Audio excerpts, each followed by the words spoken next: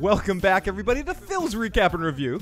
Better Call Saul, Season 4, Episode 10, or the season finale. Winner, the recap and discussion review. Holy shit! What a great hour and 20 minutes of television. I've just been jumping around like a fool the last little bit since watching that episode. It gave me pretty much every emotion I could possibly feel in a television episode. Made me feel like I was going to cry at some point sometimes. Made me feel like I was going to laugh. Made me feel stupid when, for a half a second, for a millisecond, for a tiny moment, I started to feel, wait, is Jimmy being legit here? And then he conned me. By the end of it, I knew what was going on.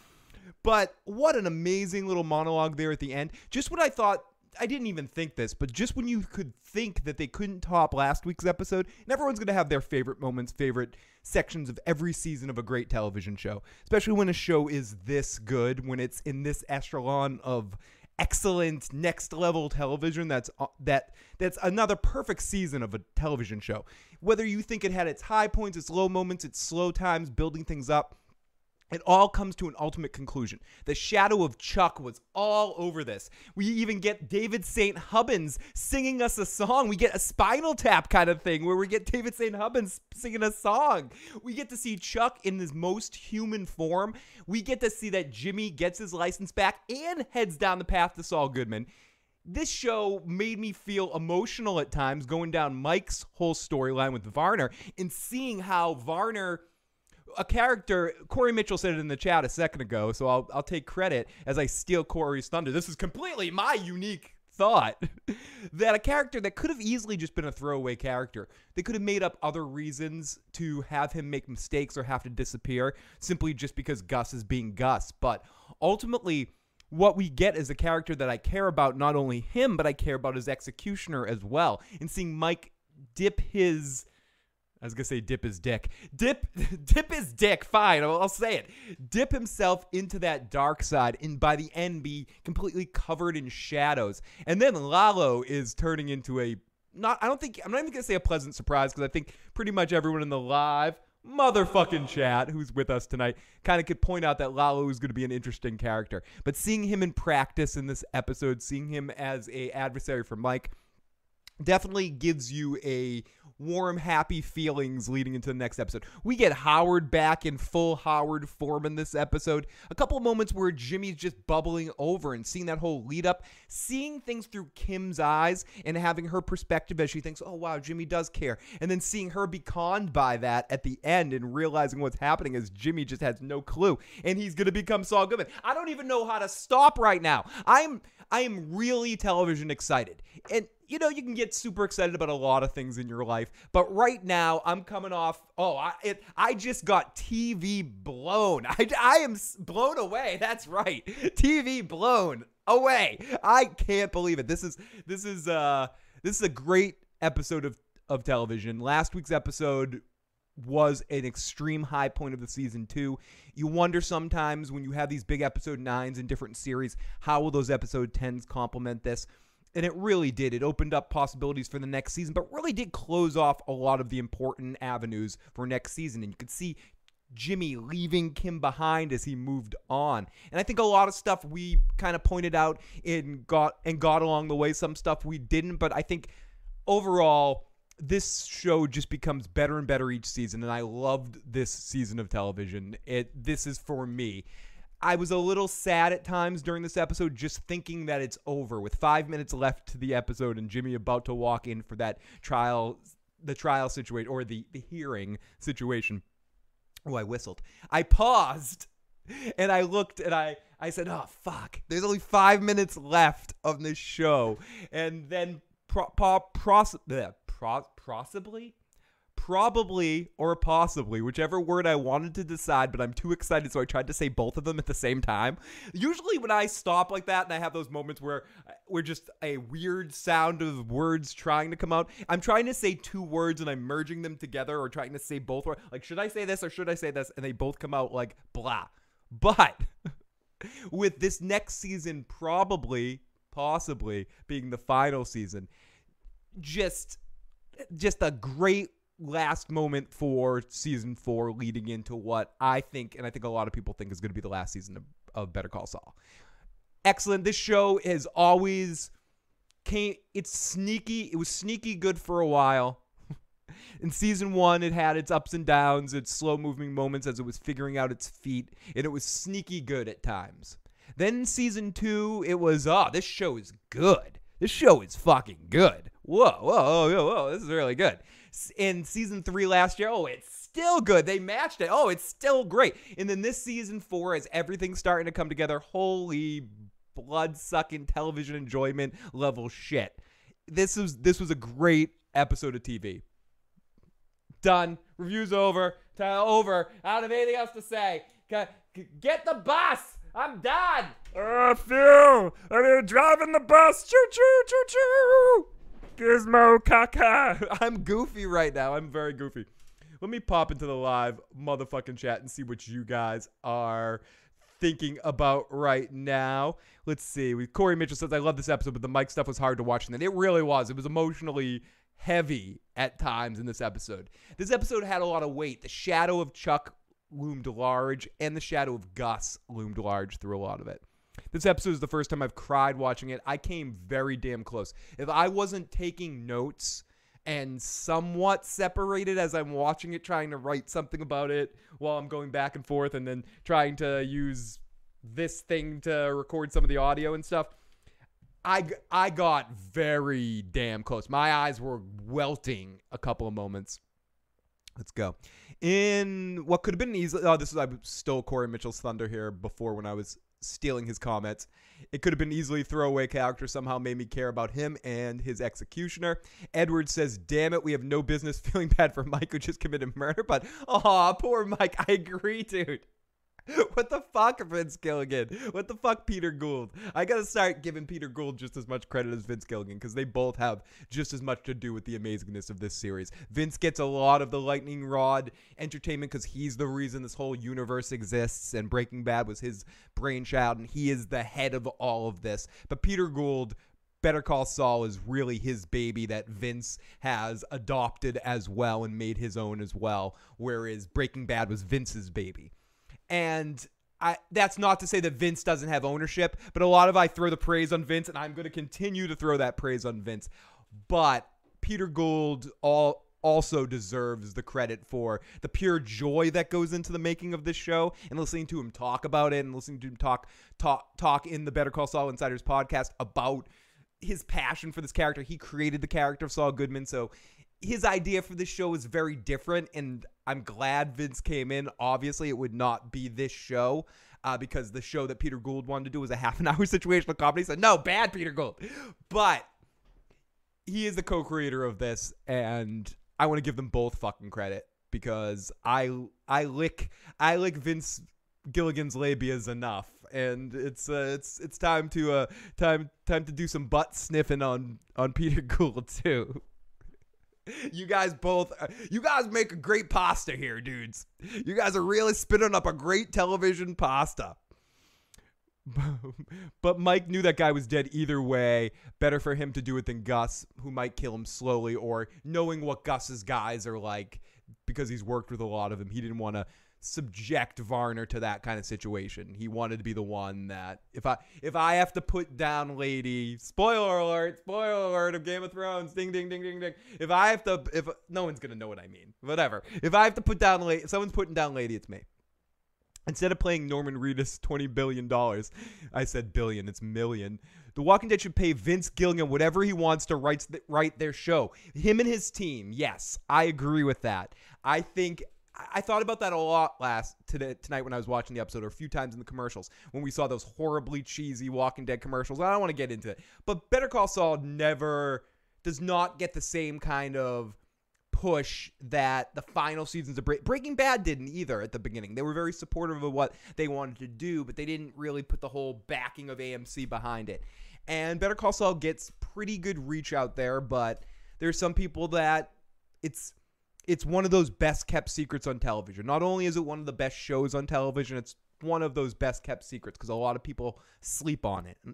And I'm not saying everyone, we're on the end, we're the inside people, blah. I don't mean it necessarily like that. I think a lot of people watched the first season that were Breaking Bad fans, expected or wanted something else, either wanted that excuse me, situational comedy thing that I was talking about that was originally the show was sold on. And we're like, this is funny, but it's not funny enough. This is dramatic, but it's not dramatic enough. And they didn't have the patience to stick with the show to the end. I know a lot of folks that I knew jumped off really early in the Breaking Bad fans that really doing a disservice to themselves, not going back and giving this show a legitimate shot. I'm not one of those people that if I'm into the cool band, I don't want anyone to be into them because I don't want them to get too mainstream. I'm not worried about that with this creative team. They're never going to let an audience really depict or push the direction of their story. They're going to do what they want to do. So, and what they think is cool, ultimately. But I hope in this final season, if season 5 is ultimately the final season of Better Call Saul, I hope AMC gives them not just the money that the actors or pays Vince whatever he wants to write this shit, actually give Better Call Saul the push that it could use for ratings. Why not, instead of have, I know Monday nights it's night, but when it first airs, a show like The Walking Dead would be you put it on its prime evening. You put it on that Sunday night prime spot right after The Walking Dead, initially, at least for a little while. I don't know, whatever. Fucking assholes. I'm not into programming. Let me not. I don't want to go down there. I'm going to celebrate the awesomeness that was this fucking episode. But Corey Mitchell's right. Pay these guys. These guys are the best. These guys are the best television team working. There's no questions asked. Freaking amazing finale, Blowfish. Yeah. Do you think Lalo deleted the security camera footage? I think he's smart enough to do that. I think what we're learning about Lalo is he covers his asses and he knows what to do. Holy shit, Melly McGill. Thank you, Melly. Thank you so much. And thank you to all of our Better Call Saul fans and all the folks that have joined us this season to talk about this show throughout there, whether it's listening to the audio cast or watching the YouTube video after the fact, or you awesome motherfuckers that joined me live to watch this, and especially to our Super Chat donators, our patrons, our donators, and all the people that support us everywhere. You guys are amazing. And here is a spin of the fucking wheel for Melly McGill. Okay, so let me continue here in the live chat. I want to catch up in the live chat before I go any further. Want to go in the live chat. Live chat forever. Oh, it's a Joe character impression. So I'm gonna spin again since Joe isn't here, and I don't want to IOU a Joe character impression. Do you think Chuck is much better singer than Jimmy? Yeah, Chuck is the lead singer of a rock band called Spinal Tap. If you haven't already, do yourself a favor, have some enjoyment, and watch This Is Spinal Tap and watch Chuck in his early years and how amazing. The bigger the cushion, the sweeter the pushing. That's what they say. Spinal Tap, awesome band. I'd play some right now, but I don't want the video flagged. Because Chuck respects the law and ABBA is law. It's over for Jim and Kimmy. She sees him for the phone he is. I agree. She was worried and thought he was putting up walls when Chuck first killed himself and was reading the letter. But now this is the last straw for her, ultimately, in the sense of there is no off switch. What have I created? She had a chimp with a machine gun kind of look about her when she was looking at him too. Like, what have I done? What am I a part of? What am I going to look back on and regret what I helped facilitate here by making this thing seem genuine? So I think there's some fucked up shit coming up for Kim and Jimmy in the next season. What's up, DJ Better? The lovely DJ Better is in the live motherfucking chat. Corey Mitchell, yeah, I think we figured out where the line is for Kim. And I agree. So I am zipping through. It has to be weird for Phil going from reviewing garbage to Picasso. It is a weird transition. I don't want to talk too much about that. Maybe towards the end, Corey. But the 24-hour transition for me alone coming out here to babble about a show and being excited and being like, oh, I'm excited to talk about this. Just look at my you just have to go A-B roll from last night to tonight and see my temperament and my body language and shit. But let's continue, Corey. Hey, we got Lindsay, Corey, we got Bernie. Bernie in the live motherfucking chat. Great to see Bernie. Yes, get Vince Gilligan and Peter Gould to write Walking Dead. Fuck Walking Dead right now. Get Vince Gilligan and Peter Gould to start reading A Song of Ice and Fire and do one of the prequel series. But no, not even they can save The Walking Dead right now. Yeah, they could, but I don't want them to waste their talents on that fucking show. Get them on a better show.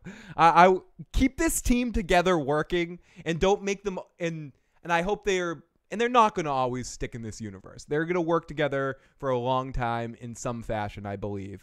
They enjoy each other's company. They enjoy working together. They have a great creative relationship, and their whole team enjoys coming together to work on projects. So I don't think every project that they're going to work on is going to be set in this universe. I'm also interested to see what Vince Gilligan's HBO thing he's going to be working on, presenting pretty soon is going to be like. Aside from this universe, it's going to see more of what Vince did. You can also look back to some of the towards the back half of X-Files stuff or mid-level. I'm not sure when he jumped on the X-Files, but he basically ran half of the X-Files at a certain point in time as well.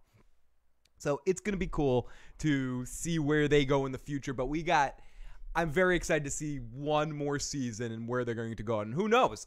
I could be wrong about next season being the last, but it feels like we're getting closer in that gap. And he is Saul Goodman next season, and everything's going to kind of align right up perfectly. Each show is 5 seasons ultimately, and I'd be very surprised if next season isn't the last season. And that doesn't mean I think that they couldn't keep doing great things past that. I just know that these guys know when to get off the ride. They know that's a talent.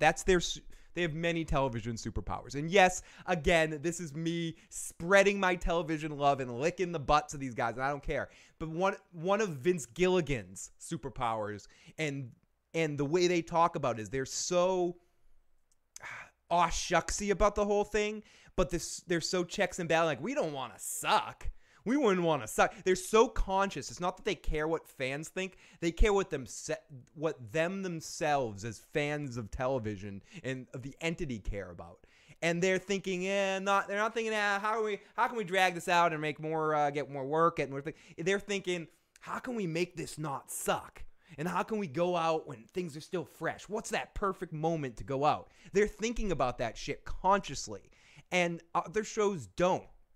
And I think that's the problem with some other shows, even on the same network. And what makes this so perfect is they don't necessarily know where they're going to go. A big misconception is they know exactly how this XYZ is going to happen. They don't. They figure things out in a very natural, organic, discussion-oriented think tank, similar to the way the guys from South Park work, actually, where they come up with an idea and they just they sit in a room and they have a writer's group write about it and brainstorm, and then Vince and Peter take it and go, okay, this is really good, and we're going to add this, and this, and then everyone gets writing credits. In South Park, just Matt and Trey do. But I just mean in the sense of that everyone gets together and kind of has a fun, free-form discussion while people are taking notes, and they try to come up with the most fun and rational and cover both bases and actually make sense to what goes on. It's a very happy writer's room from what people that have studied the area have studied the area. There's a great book. I've talked about it a lot. You can find it on Audible, and you can use your free Audible link. And it's basically all about show creators and how they work. And one thing that changes comparatively to this writer's room compared to other ones is there's more of a sense of synergy. There's not a lot of tension. It's all about just hanging out and chilling and coming up with great thoughts. Whereas something like The Sopranos, for instance, was a lot of people getting fired, thanks, that script sucks. I got to make it good. And you get the fuck out of here. You're done. But let me continue down the motherfucking chat. I would watch a half an hour of The Taco Place. Don't get anyone to write The Walking Dead. Just end it. The only con for this season of Saul, Nacho gets overlooked. Nacho was the one thing we did not see in the finale. We also do see Gale, and we see Mike, Gale, and Gus all in the same room. And that is, as far as I can remember, is this the first time Gale and Mike have met? Lalo is an S-O motherfucking B. Agreed, Blowfish. Let me scroll through. I want to get down to the chat. Vincent Company can write interesting, compelling characters. The other show characters about interesting as a dump my dog took last evening when I was walking him. I hope you cleaned that up. Lalo straight up pulled some Spider-Man shit tonight. That was really odd. I totally read that. Someone's been playing the Spider-Man video game, Lalo's. Oh my goodness. You're so right, Phil, about next season being the last one. I bet one of the episodes next season will wrap up Gene and Omaha's story as well. I agree. I almost think that could be a whole episode. But it's probably not going to be a whole episode. But it should be. And I tend to think Better Call Saul ends in the Gene timeline. That the final scenes that we see, we're going to see 2 more Gene scenes. Forgot to mention that we didn't see any Gene scenes in it rhymes. We didn't see any Gene scenes this semester. I was going to say in this final episode, but I do think we're again going to start next season off with a Gene scene, and I also think we're going to bookend the series with one more Gene scene to conclude the Saul storyline. Okay, Rich, hit like about this fucking episode of Better Call Saul, and thank you so much for hitting the like for our silly podcast as well. Would have been better if Lalu fell through. That would have been funnier, Birdie. I would have loved that. Oh my goodness. I don't know if they'll wrap up Gene in Nebraska. I think the greatest punishment for Jimmy is living in obscurity. Excellent point, Corey Mitchell. And I think this is another thing what I was mentioning about the writer's room. They don't know yet. They have no clue yet. Until they start working on the final season, they've had discussions about it. They've contemplated it. They don't have any real conceptual understanding or they have some thoughts is what they've said. And I don't, all crows are liars and all show creators are liars too, and Vince Gilligan's a liar. But certain aspects of what they say and when they're breaking things down on that podcast, I believe some of the stuff that they say. And when it comes down to, we have thoughts about where that's going, but we have no concrete direction yet. We don't know. How long is it? They're strangely vague. I think Vince and Peter know the end point, just like with Breaking Bad. They know what the final point that they want to see Gene or Saul in. They don't know how they're going to get there yet. They have to get there correctly. And I think that's one of the better ways to write. It's the better ways to put all this shit together. It's the better ways for me to stall and move my little cursor up there, and better ways to, oh God, why can't I ever do this once correctly? The better ways to start the recap.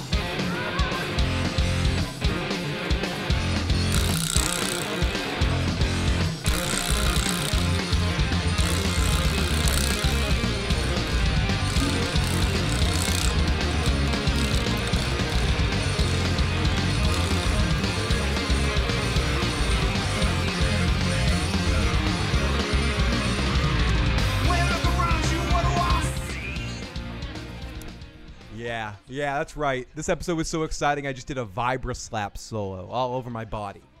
You guys don't want to know, I'm still hitting myself with that Vibra Slap. You just can't see it. Oh, my vibe. Is Saul going to have a happy ending? I don't think so. I think...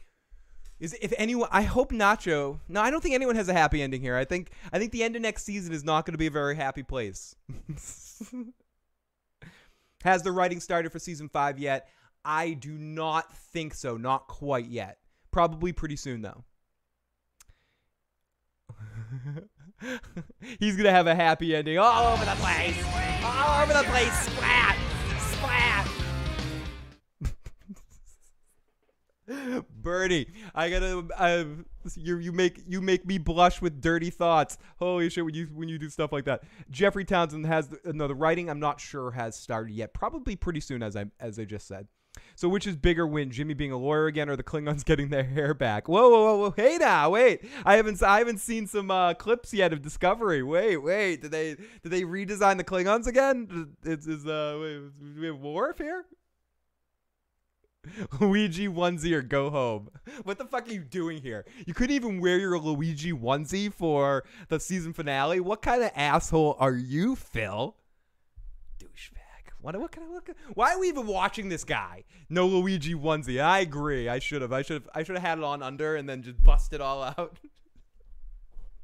I gotta get one of those, like the stripper thing, the breakdown. What they call them, like flash outfits or theater outfits, and just have the Luigi, make it seem like I'm in a suit, and just bust out the Luigi. It's time for the recap. You do not need to apologize. I'm so filthy too that I try to hold it back at all times. My mind always goes there. It never doesn't, and it's hard. Well, I don't want to tell you guys about that. No, it's difficult for me to hold it back. So you're like itching me over that path. You're like it's just like you're encouraging the person that doesn't need much encouraging to take things in a dirty direction. So it's all good. It's all good. Yeah. So let's get into this motherfucking shit here, into this recap. Okay, so I had a couple of opening thoughts here. Good clock tonight in the Mike thing. Good setup. Gus is coming. Galen, Chuck and Mike meet. Jimmy being this close to the emotional line through the whole episode was a great lead up. I knew through the whole episode that he wasn't going to allow himself to that he was going to have a break at some point. And I mean I think it was obvious they were foreshadowing that through the whole episode. He wasn't going to deal like when he breaks down on that kid. Lalo, fun character, so crafty, not something we've really seen Mike on the other side of. A Salamanca with the drive of Hector, but using a different tool instead of a blunt object like Hector, being someone that's a little bit more crafty with stuff. It's interesting to see this dynamic working against Gus and Mike. I know, that's where the frosting of the Cinnabon happens. Ew. And in the end, children, that is how Saul Goodman transitions to Harvey Birdman, the attorney-law. If filming season 5 is set at the beginning of next year, they probably won't start writing season 5 till next month. That's my guess. I think Lindsay is correct. Correct. I don't know why I had to say it like that. I don't know why I had to say it like Owen Wilson. Correct. Or Dr. Evil or Lorne Michaels. A combination of all of them, but none committal. It was a combination of all those fucking things. Okay, so who else thought the girl who didn't get the scholarship was going to go straight up rob a bank? Oh, Saul has ruined her life. We're gonna see her in an episode next season, or we've seen her in Breaking Bad. That's Jane from Breaking Bad or something. That would be amazing.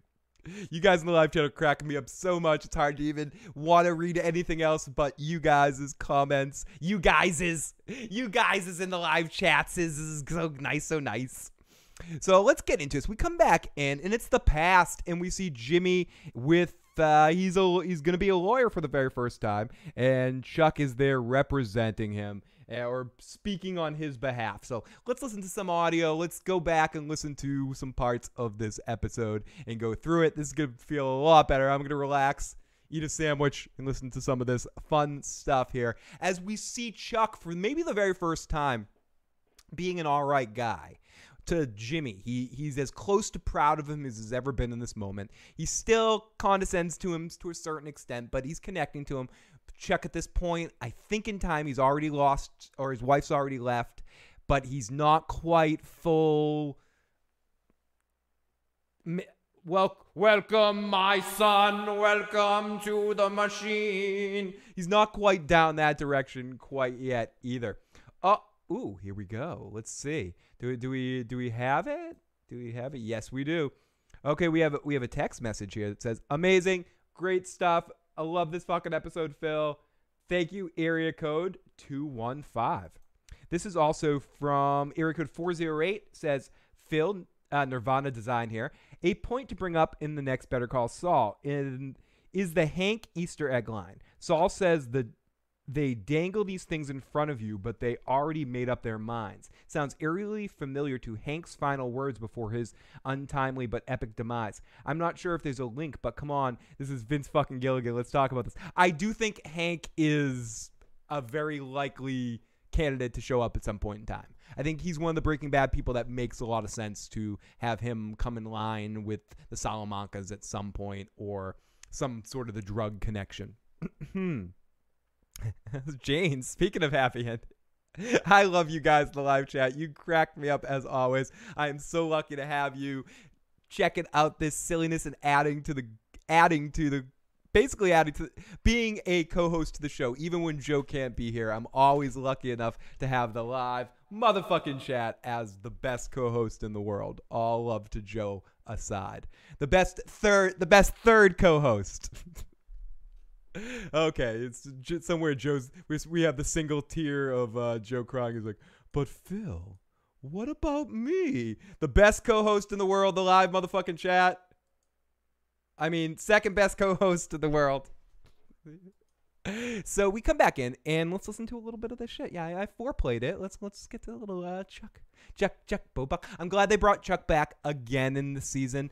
This was a much deeper dive into Chuck. Seeing him in this context felt oddly weird and fun at the same time to see that Chuck wasn't always a dick cheese to Jimmy. That he had the potential to be decent, and it made me kind of sad too. I love seeing these two actors together, and I love seeing them interact in this context in a way that we've never seen them interact before. Where they're getting along, they're having fun, they eventually sing together. It's good stuff. Let's listen to a little bit of this.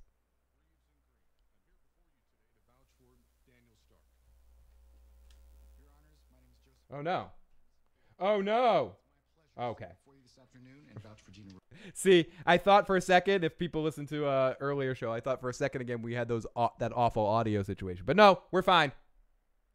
Play it now, asshole. Or my brother, James Morgan McGill. Your Honors, Nathan. Oh yeah, I love how we get the Karate Kid. Winner takes it all, loser takes a fall. Gotta fight it. Oh no, over the top. It was an over the top reference. Not fucking Karate Kid. Over the top. Gotta fight it over the top. Scotch solo proprietor, and I have the pleasure to stand and vouch today for Francis Yu. They really didn't sing together.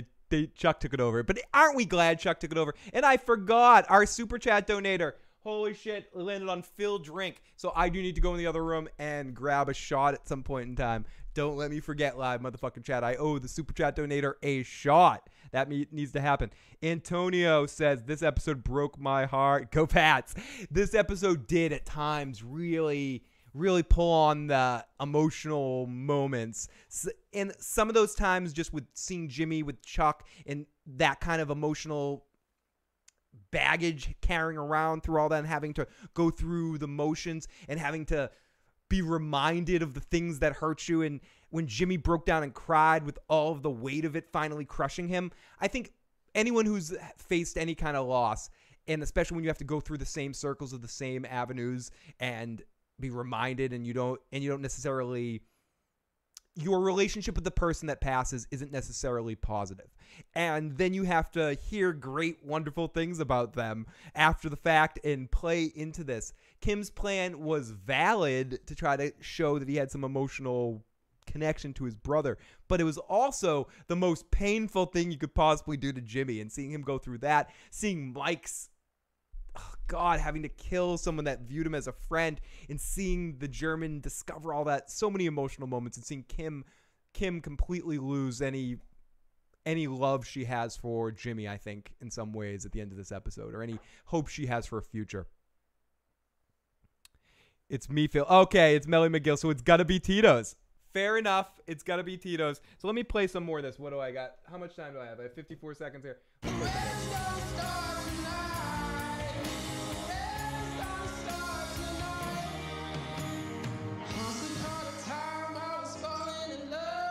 But now I'm only falling apart. Nothing I can do. Total eclipse of the heart. Oh, Ernesto. I love how we get an Ernesto reference, and then we get Kim and Jimmy in some of their early interactions. Jimmy is so optimistic. It's so fun to see. Joe talked about this a little bit on the last time he was on last week about how we've seen so many different sides of Jimmy and Saul, and that's Odenkirk's talent. And I think it's where the fact that they have an improv comic that in a sketch comic kind of guy and a stand-up, or someone that can work so many different angles in so many different ways, and has played so many little subtle changes to characters on Mr. Show or in some of his bit parts in comedy cameos. To see all the different layers of Saul, the young Jimmy, the opportunistic Jimmy later on, the straight up Saul Goodman vibe that we get at times, and then this young, I love Chuck so much, Jimmy. It's so beautiful.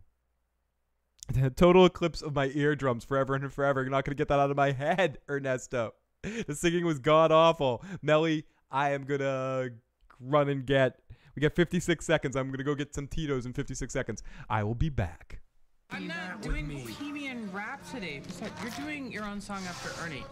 I'm going to do one by myself. No, this is my night. I'm a lawyer now, all right? I've been barred for a whole 3 hours. You don't sing that with me, I sue you. Okay, well, I'll just sue you right back. Then I double sue you. That is not a thing. Well, it could be. Once my full powers are unleashed, you want to risk that?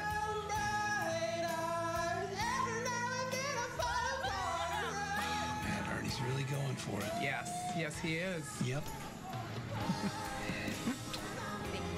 Oh, Chuck's gonna bail. Well, it's not really his kind of place. Yeah, but the guy never has any fun. I was hoping tonight he might. I love seeing Ernesto again, and so here's where we get more into how. He just said that this is the first time he's been out. He kind of hoped that he was going to meet a girl and all of that. So this is after Rebecca has left and before he really starts to go off the deep end. This is Chuck in like prime Chuck era. Mingle with the lady folk. Oh, he will when he's ready. I'm going in. Okay, good luck. Pick a good one. And now he comes up. He sees Chuck leaving, and he goes to run after him. Yeah. Jimmy, it's been great fun. Really, it has, but I got early meetings. Come on, 10 minutes. Just 10 more minutes. 10? Jimmy. You can do that. Jimmy. You cannot leave. I'm up next. Oh. Yeah, if you leave now, tomorrow you're going to go to work, and people are going to tell you how great my performance was. You're never going to forgive yourself for missing it. All right, Jimmy, I'll stay for Great. a little while longer. You won't regret it. Now, come on, this is me. So he knows his brother in this situation. He goads him into staying because he knows that Chuck won't be able to sit there and listen to him sing badly. And I think that's fun. And this shows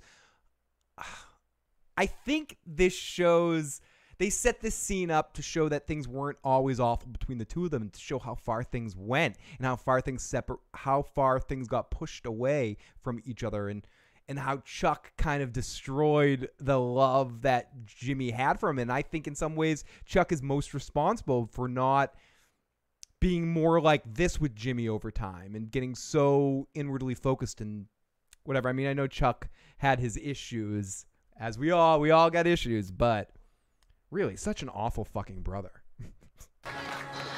Okay. I don't want to talk about things we've gone through, though it's hurting me. Now it's history. Get up here. No. I played all my cards, and that's what you've done too. And obviously I'm not doing that because of the Tito's. I'm doing that because of Jimmy singing. Odenkirk can do a lot of things, but singing's not one of them.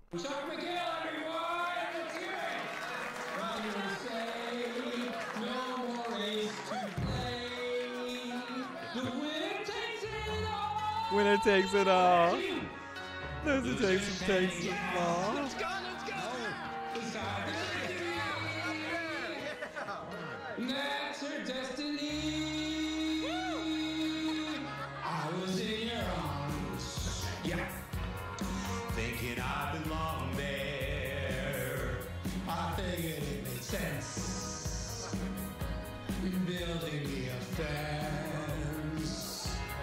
Building me a home. Oh, yeah. Now we get to really hear David St. Hubbins kick in. And again, if you haven't already, turn me the fuck off and go watch Spinal Tap. Thinking I'd be strong there, but I was a fool. Playing by the rules.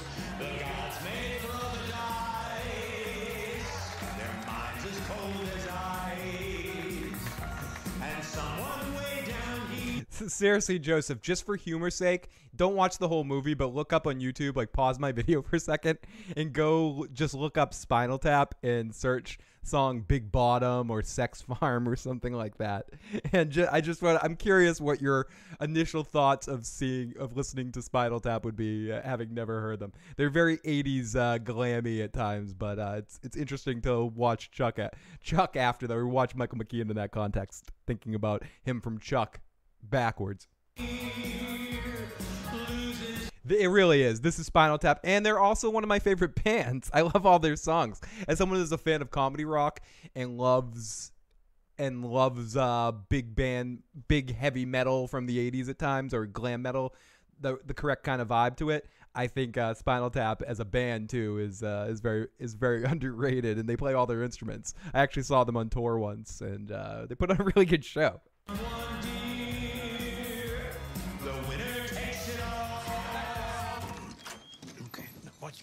Because I believe virtually everything I read.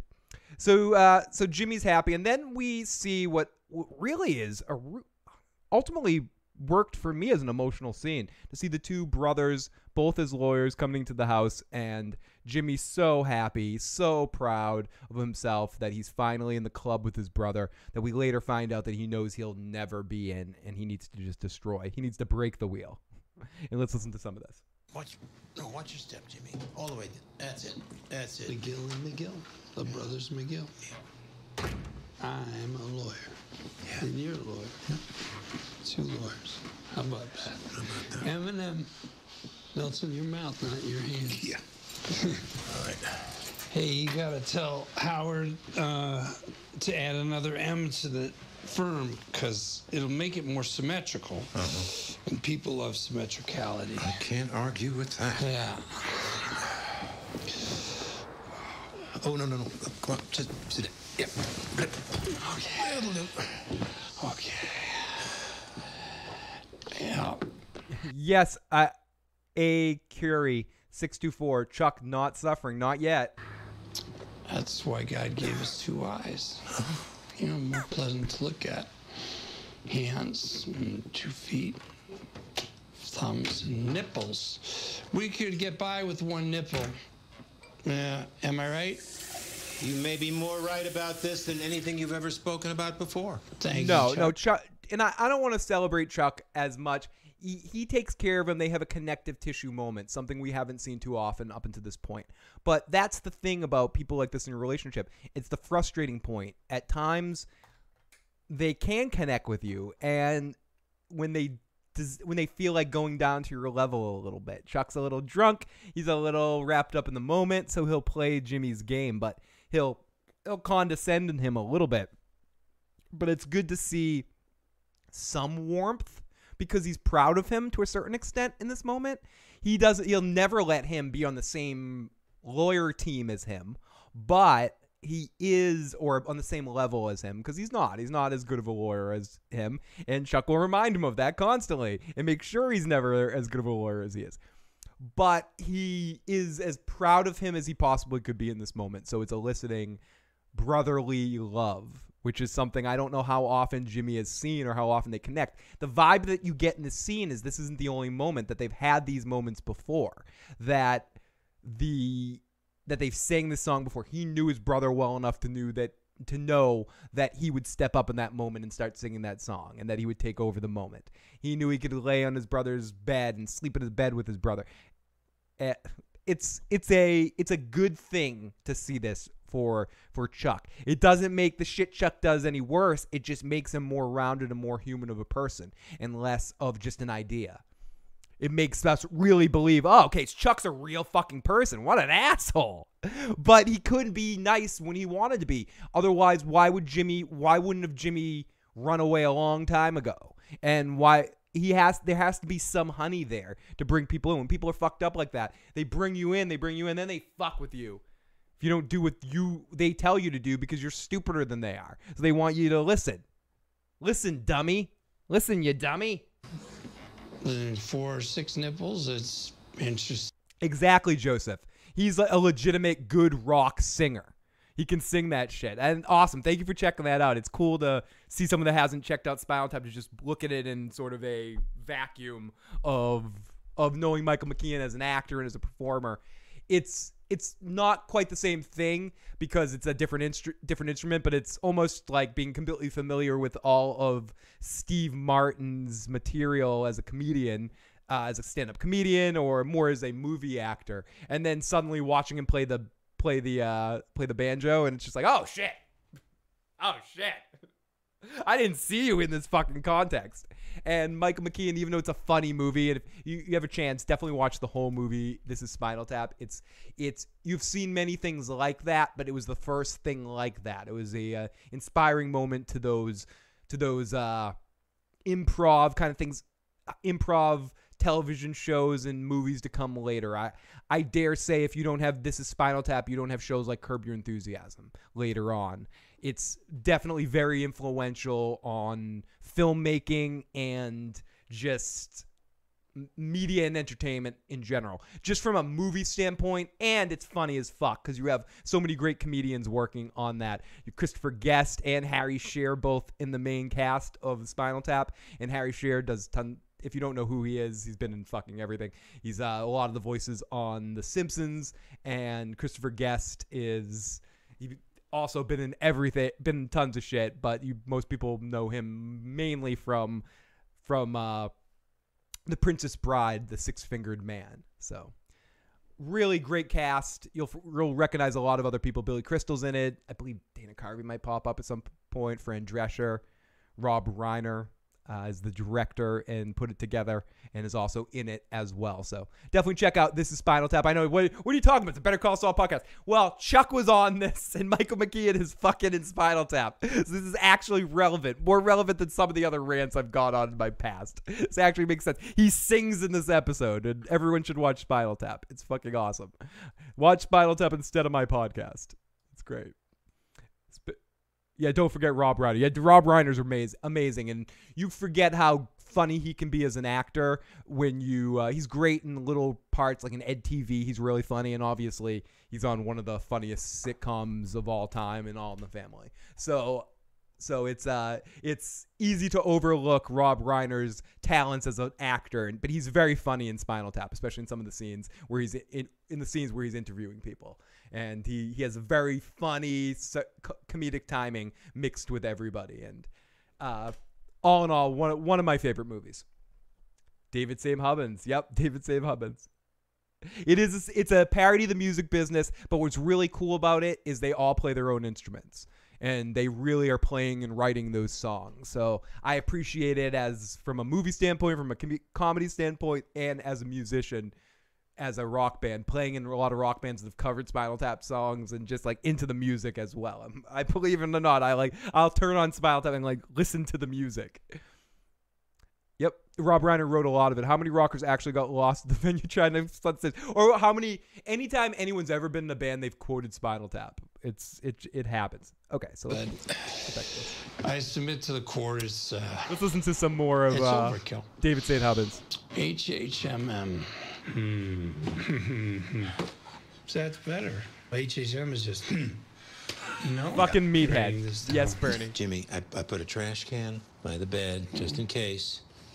When you think of everything. Very smart, Chuck. All right, now some water here for you. Thank you. He's such a good guy, that Chuck.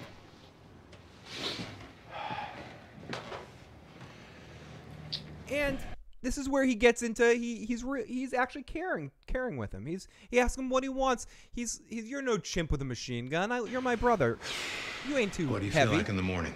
Eggs or pancakes? Pancakes. Make those pancakes you make. Pancakes it is. Yeah. Aww. Get some rest, Jimmy. Aww. You've had a big day. Big deal. We're an hour in and we haven't even made it through the cold open. But a lot of this I'm just going to yada through. I think some of the bigger points are the beginning and the end of this episode. There's a lot of yada room in the middle. But I love how I've talked for an hour about the cold open. But it's so good. It's so fucking good. Yep. Good night, Chuck. Good night. The winner takes it all. The loser has to fall Beside the victory, that's her destiny. I was in your arms. thinking I belonged there. I figured it was. And it's just really nice seeing the two of them connect on this level. It really works. It made me happy to see it, and I think it was needed. So we come back in, and Mike is leading the charge to find this guy. They got all his men organized, fanning out in groups. Mike is so hurt, or not hurt, just feeling dumb through the whole beginning half of the episode. He calls Travel Wire and tracks down the payment from the wife. You don't often see Mike this urgent and this freaking out, but it's good to see it, right? It's good to see Mike kind of on edge. It forces him to do everything. You saw everything in Mike's bag tonight. You saw Mike when he can go real dark and go and kill somebody and go there if he has to. You see Mike being able to aw shucks people and do the Columbo thing where he goes, oh shucks, my mom's dead, or he's got dementia and like he can't find somebody, or like going that route, like making people feel bad for him and connecting to people like that. I forget, I have his name written down somewhere. I love how clerks are always interesting. They don't just fuck off those character castings either. The guy who worked at the Wire place, the Western Union knockoff place, they could have just half-assed that character, but they actually cast a kid that had some chemistry with what was going on in the scene and had some charisma acting-wise, and it worked. Similar to Lyle, or is that his name? The kid that works with Gus. They end up casting these little parts and actually paying attention and getting good little actors to play these parts instead of just saying, fuck that. We can get anyone to play that character. It doesn't matter. But no, they don't do anything like that. They even the little characters are kind of come to play, and that actor really comes to play in this episode. But Mike just feels dumb. He calls the Travel Wire, tracks down the payment. Then we see Jimmy at Chuck's grave and starting on the mission of what Jimmy's going to be doing. 1001, 1002. He's on slippery footing with Gus. He wanted to save his ass and Varner's butt. Strike 3. He's out. Yeah, he knew that Gus wasn't. He had no leg to stand on arguing with Gus about the topic at a certain point in time. Varner gave him no other fucking choice. It's awesome. Didn't expect to see Chuck again after the flashback. Me either. I kind of thought that we would not get another Chuck sighting until next season. It was good to see him in there even longer and actually get some meaty shit to do in this episode. And even when he was not in this episode, this was definitely a very Chuck heavy episode, and I like that, and because he's such an important part of the first 3 seasons of this show. He's a central figure, and I think Michael McKean and the character is just so important to what makes this show awesome. I'm glad they're not overdoing it. To have him come in twice was the perfect amount of time, and it was definitely a surprise in this episode. And the cold opens are some of the best parts of Better Call Saul, and this one was exceptionally awesome too. Mel, you have me buzzed from that shot of Tito's. So toast to you. Thanks, Mel, again for that super chat donation. You're amazing. Lindsay, Abbott is the greatest pop band in history. This is not up for debate. The Money Wire kid definitely reminds you of some kid you've worked with or dealt with at some point in their life. Exactly, and that's what I'm saying. It's Tobias Beecher. No. It's a character that can easily. It's 3 its worth of a character. It's the kind of character that it is can easily just be a throwaway, but to have someone that I'm going to remember to a certain extent, I'm going to remember he was an interesting character, and I'm going to look forward when I do rewatches to see these scenes with this kid. It's important. It adds to it.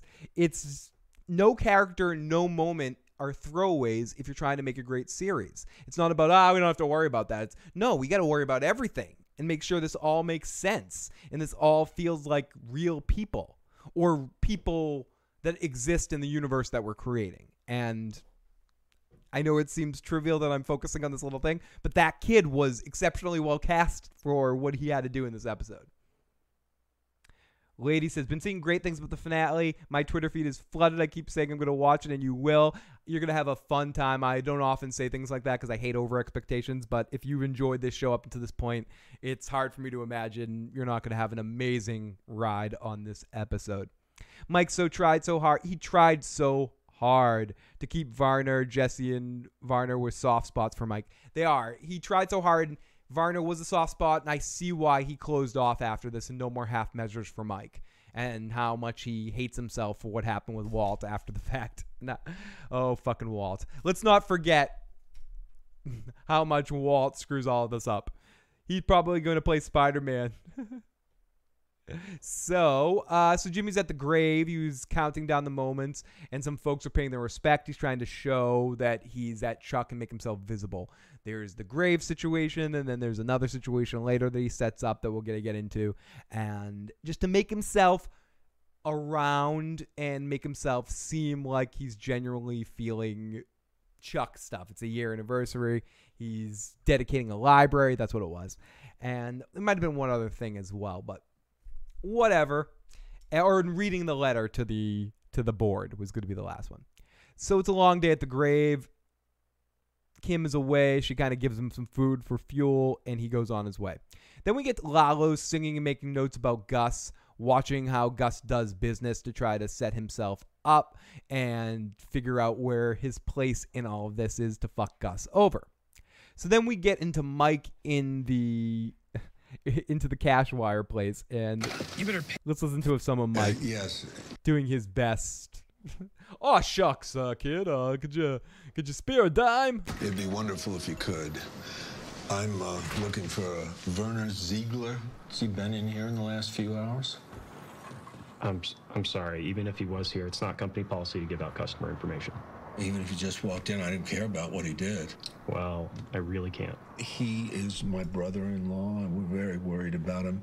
He has early stage. And yes, I forgot to mention that when we get to that scene later, the film student kids are there. I love how they keep coming back and they keep working for Saul Goodman or keep working for Jimmy. Love that. Love how real this world feels and how we keep seeing similar characters and they make sense when they come up. They definitely know the right times to bring up characters back that are fun one-off characters, that to find those right moments to place them in there. And that's the parent show too with Breaking Bad. Every appearance of Badger and Skinny Pete was perfect. It was the perfect moment to see them. They know when to bring in the right character in the right moment, when to bring back somebody. Every moment of Huel's been awesome. Cuddy too. Anytime that characters like that show up in these universes, and in Breaking Bad, every time Saul Goodman showed up, it was perfect. They know how to do that, and they also know how to expand on that. Nacho's another example on the show. Every time Nacho shows up, it's some good shit happens with him. They don't waste moments with characters, and they also don't want to burn you out on characters. Holy shit! The Analysis of Thrones is in the live motherfucking chat. Just stopping by to say, hope everything's well. Great to see Analysis. Good to see you, buddy. And I've been seeing you signing on in on my Switch. We'll have to play some Mario Party at some point. Now let me spin the wheel for Analysis of Thrones and hope he doesn't land on drink. So I have to take another shot of did that really? It really did. It landed on Phil Drink. It absolutely did. I'm not lying.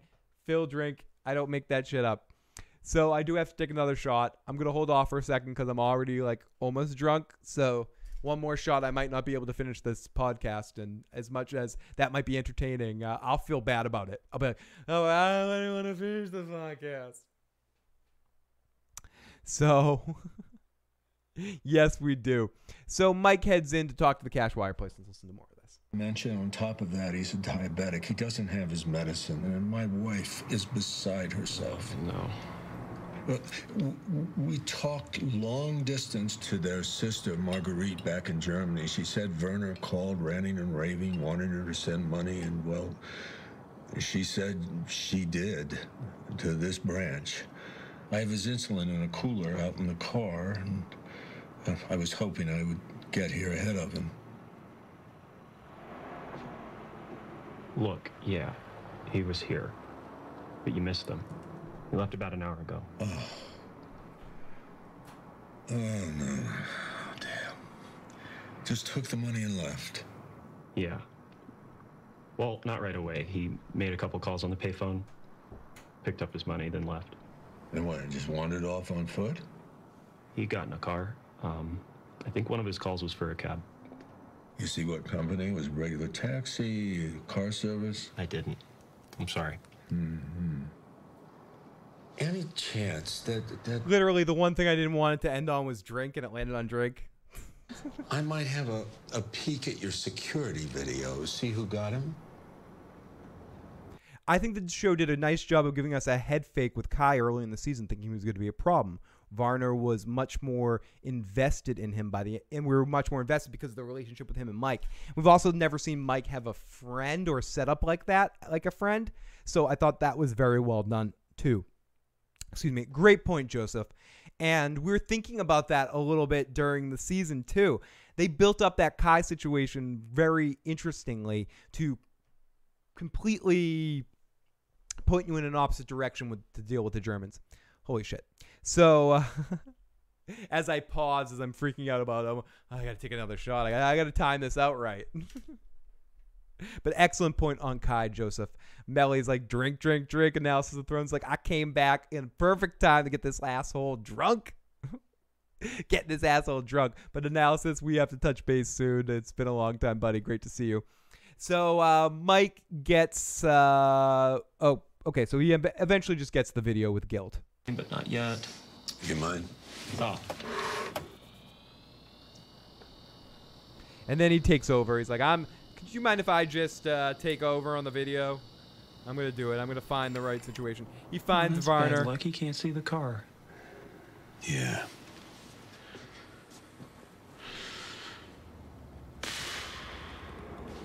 Yeah, can Edward and I squat in the man cave where they shop for new Germans? Can we get a pizza delivery down there? Thanks for your help. Sure.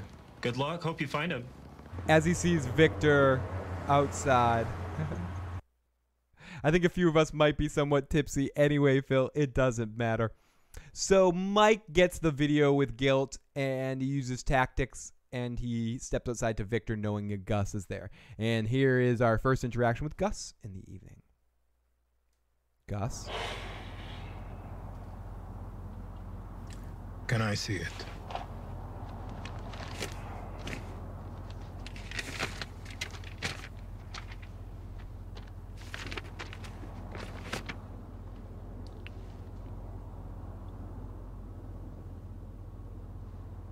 It doesn't look good.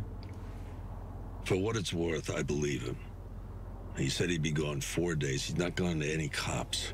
This is about him wanting to see his wife, plain and simple. She's on a Lufthansa flight. And I love how Gus is like, Landing in I'm Denver already 9 tracking hours her. from now. It doesn't matter. I'm already tracking her And ass. your men will be there. And they'll follow her from the airport to wherever he's holed up. And then...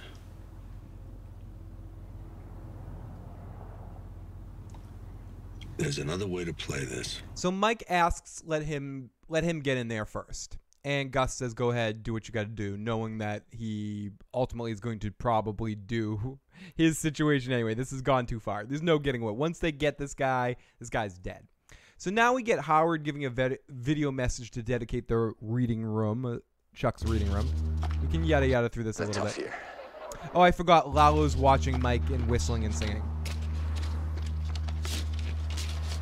As Mike grabs travel brochures to start tracking him. So Howard's giving a video message to dedicate the reading room at a school, a great memorial for a great person, Chuck McGill. But I'm proud to say Hamlin McGill. Hi, everybody. This is Howard McGill. I'm from the Connecticut School of Broadcasting. So, here I am today to dedicate a memorial to a great man, David St. Hubbins. Memorial for a man who was... very beautiful. He's a beautiful, beautiful man. On behalf of the whole school, Hey, I want to thank you. Me? No, I didn't donate any of this. And this is where we get the Oh, wait, sorry, I gotta turn down my... I sometimes forget, and then I talk like this for a little while. Yes. He puts the lotion in the basket, at least he gets my knuckle again. I don't know. Just a guess. Really? Dude, I'm pretty sure I heard someone say you paid for all of it. Yeah. Well, I didn't. I wish I could take credit for it, but I can't. The invitation says anonymous donor. I assume that meant HHM. Baked Brie? Don't mind if I do. Actually, I happen to know Mr. James McGill paid for the reading room himself. Really? The brother did this? I saw him write the check. Hi, Rich. Hey, this is quite an event. Looks like half the attorneys in the Southwest are here. They all came for Chuck. I heard someone say that Jimmy paid for all this himself. Now, Kim is very good at her job. This is all her setup, a way of getting lawyers talking about it. Jimmy's outside brooding right now. He's not interacting with these people. He's sitting outside smoking a cigarette, thinking about how much money he's spending and how he can't even have any burgers because he's grieving. And Kim's like, "I'll go outside and talk to him. I gotta handle my client." Almost time to go back in. I just realized if Varner didn't spoil the fava beans I combined two comments there. If Varner didn't spill the beans to Lalo, he wouldn't have had to die. Probably not. I mean, I think Gus was close there anyway, but I think Mike could have had a better discussion if that was the final straw. I mean, he didn't say anything, but he still did that and still opened him up for an easy execution. Lindsay, I tend to agree with you, but he might have been fucked either way. Isn't it ironic that Mike begged for Varner's life and then he begged Gus to kill Walt? Mike got very hard in his last years. He really did. He learned things the hard way. Jeffrey Townsend says, "Good to see Howard doing better. How does he figure into the story going forward? Jimmy still has millions coming his way from him." It's going to be interesting. I don't see the show completely abandoning Howard. The creators like working with him. He's very invested in the show personally. So I see Howard doing lots of cocaine. No, I don't see how Howard. I don't see how he perfectly fits, but I also don't expect them to completely abandon Howard. He was going to show up 2 or 3 times next season as well. Somehow they'll find a way. A nice Chianti. Mike generally liked Varner. Walt, he saw as a loose cannon. He never liked Walt. He liked Jesse. I think he generally liked Jesse. He saw Jesse as a good soul. I don't think he ever liked or trusted Walt. He saw Walt as danger that Gus should never have gotten involved with. So Howard is giving the video message and blah, blah, blah, blah, blah, blah. Kim comes out and says, "Jimmy, get inside, asshole." And Jimmy's just like, "I wrote a $23,000. Yeah, $23,000. I can't believe I wrote a $23,000 check for this. You know? I don't even see anyone from the Bar Association in there.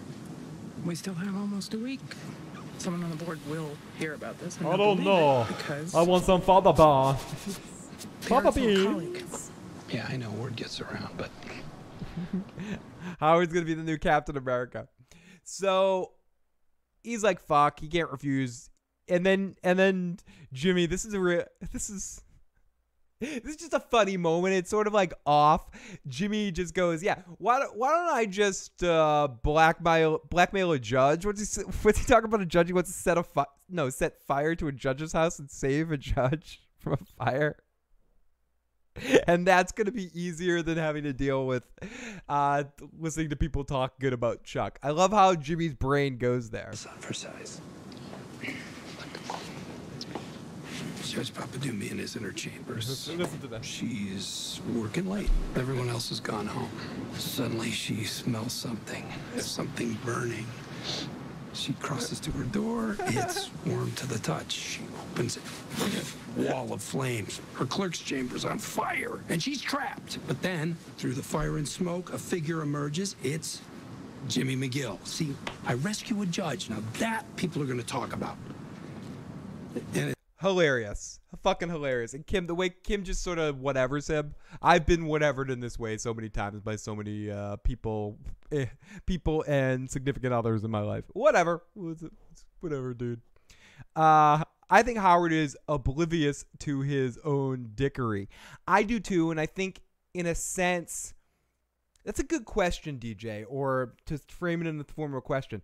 If you know someone is themselves and they're kind of a dick, whatever, but they're generally a good person, they just like do dickery kind of things, I feel like you can work around that and accept them for who they are and just be like, okay, this person's a dick, but they're actually a pretty good person and they're still a dick. I think being a bad person has nothing to do with being a pompous dick and coming off that way.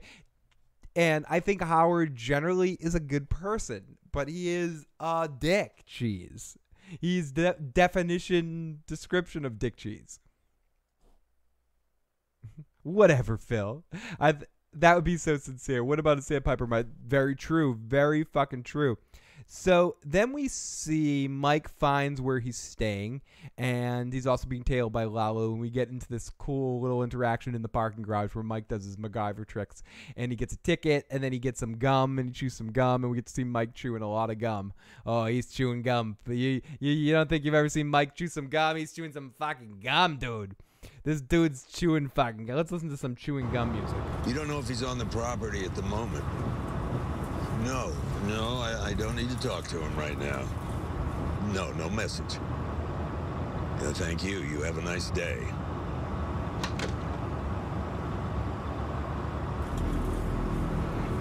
But what about the sandpiper money? The sandpiper money is coming eventually. It's just going to take a while.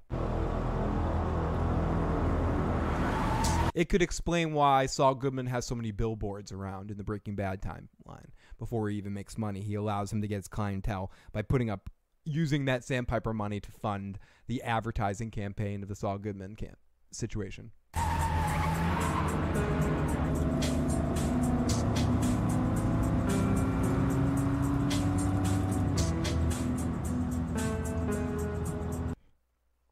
Okay, yeah. So there's some music, and it goes back and forth like that. And let me read a little bit of this shit. Yeah, might as well read some of this shit. Where is the give me a music here, okay? Can you give me a song? I don't know, Phil. I can't give you a fucking song. I'm not ready for you. Why do you? There you are. Let's get some porn music. So Mike finds himself where he's staying. He goes into the parking garage. He gets a ticket. Lalo's like, what's he gonna do? He follows him. He gets the ticket and he parks. Then Mike's chewing some gum. He's chewing the gum. He's chewing more pieces and more pieces as Lalo waits. Mike makes a card-shaped thing with the gum and the foil. So then some other dude backs out. As Mike backs out, he waits for the right opportunity, and he puts a car in between the two of them. Then Lalo tries to come after him, but there is a car in between them. And Mike opens the gate, and he sticks the gum in the card. Oh, yeah, he sticks that gum in their card. The gum card in there.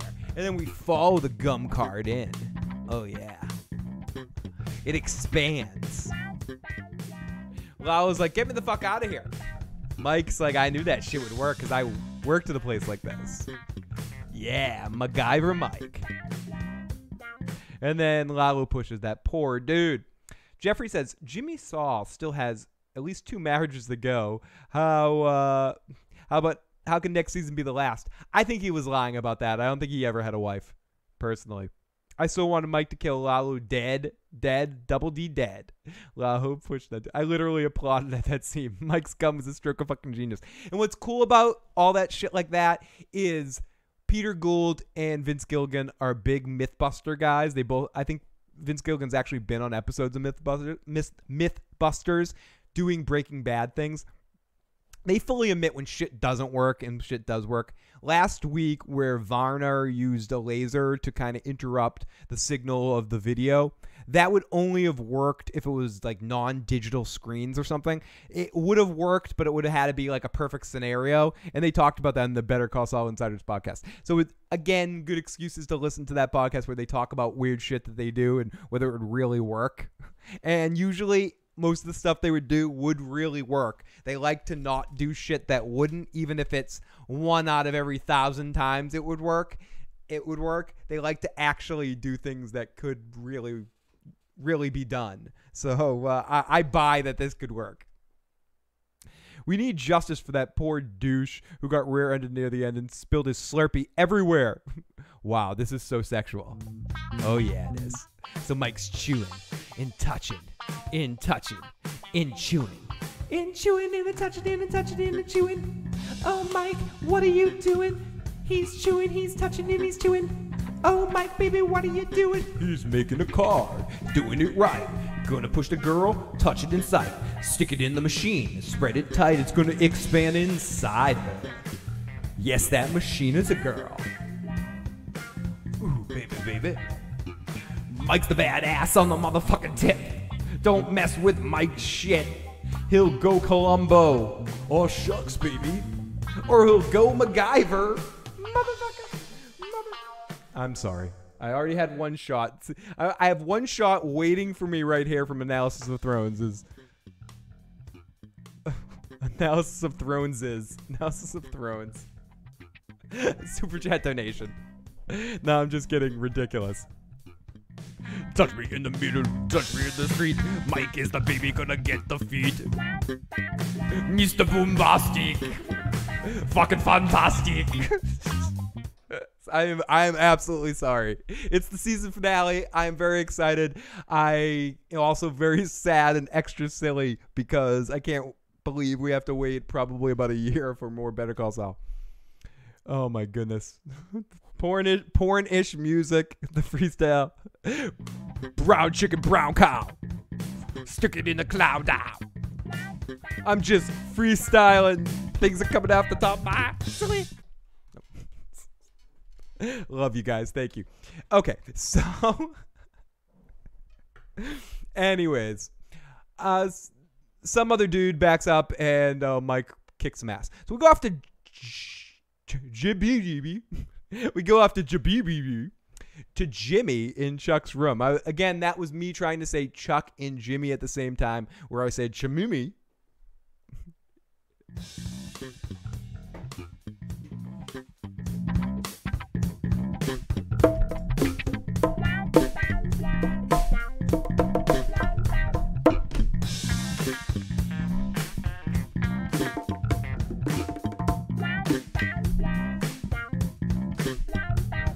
Okay, enough of that.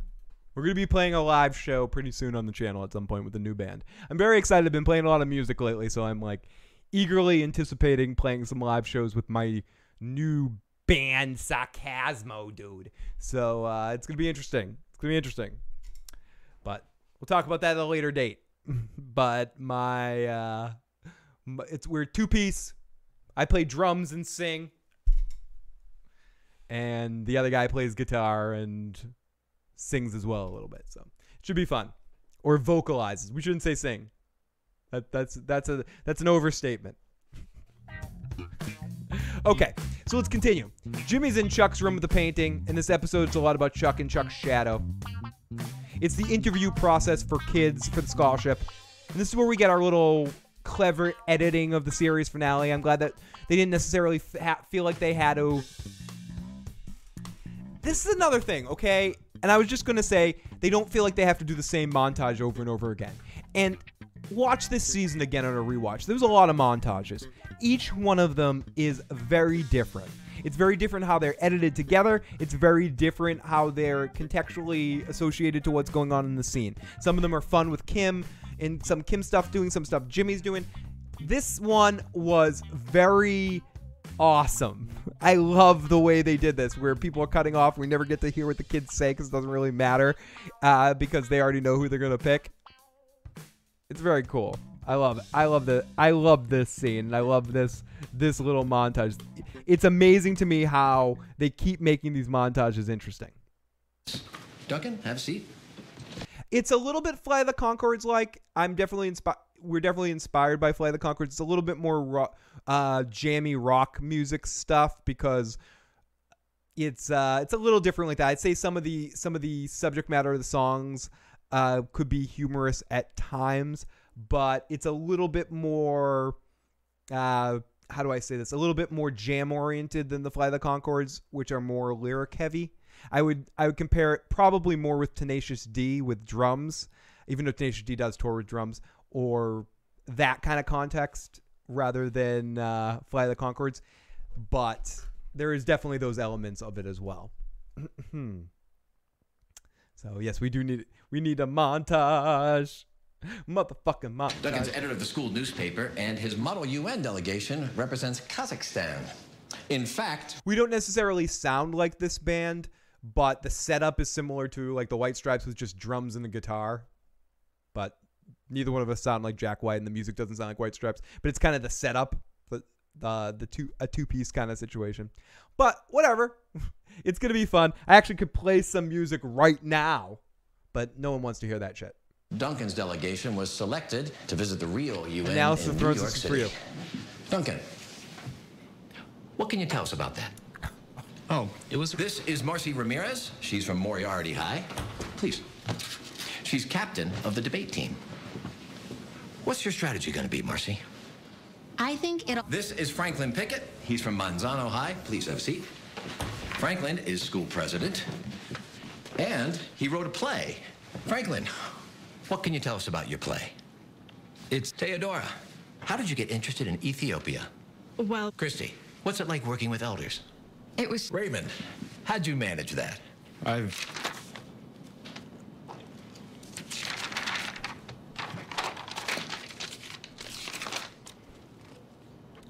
right. Things are becoming much clearer now.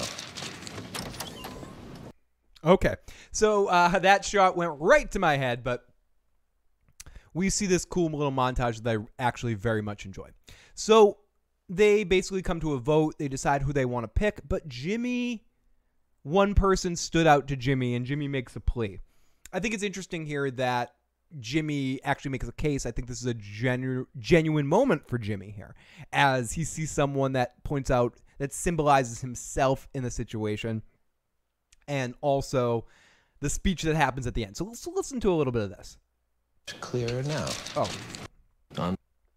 Oh, hi. Unless there's any additional questions. Oh, did they all get the... Yes, they did. Great. Thank them. Well, I don't have to listen to Jimmy, but Jimmy makes a case. I think the more important thing is she doesn't get it. They re-vote. Jimmy makes a really good plea to vote for this one girl, and no one changes their votes.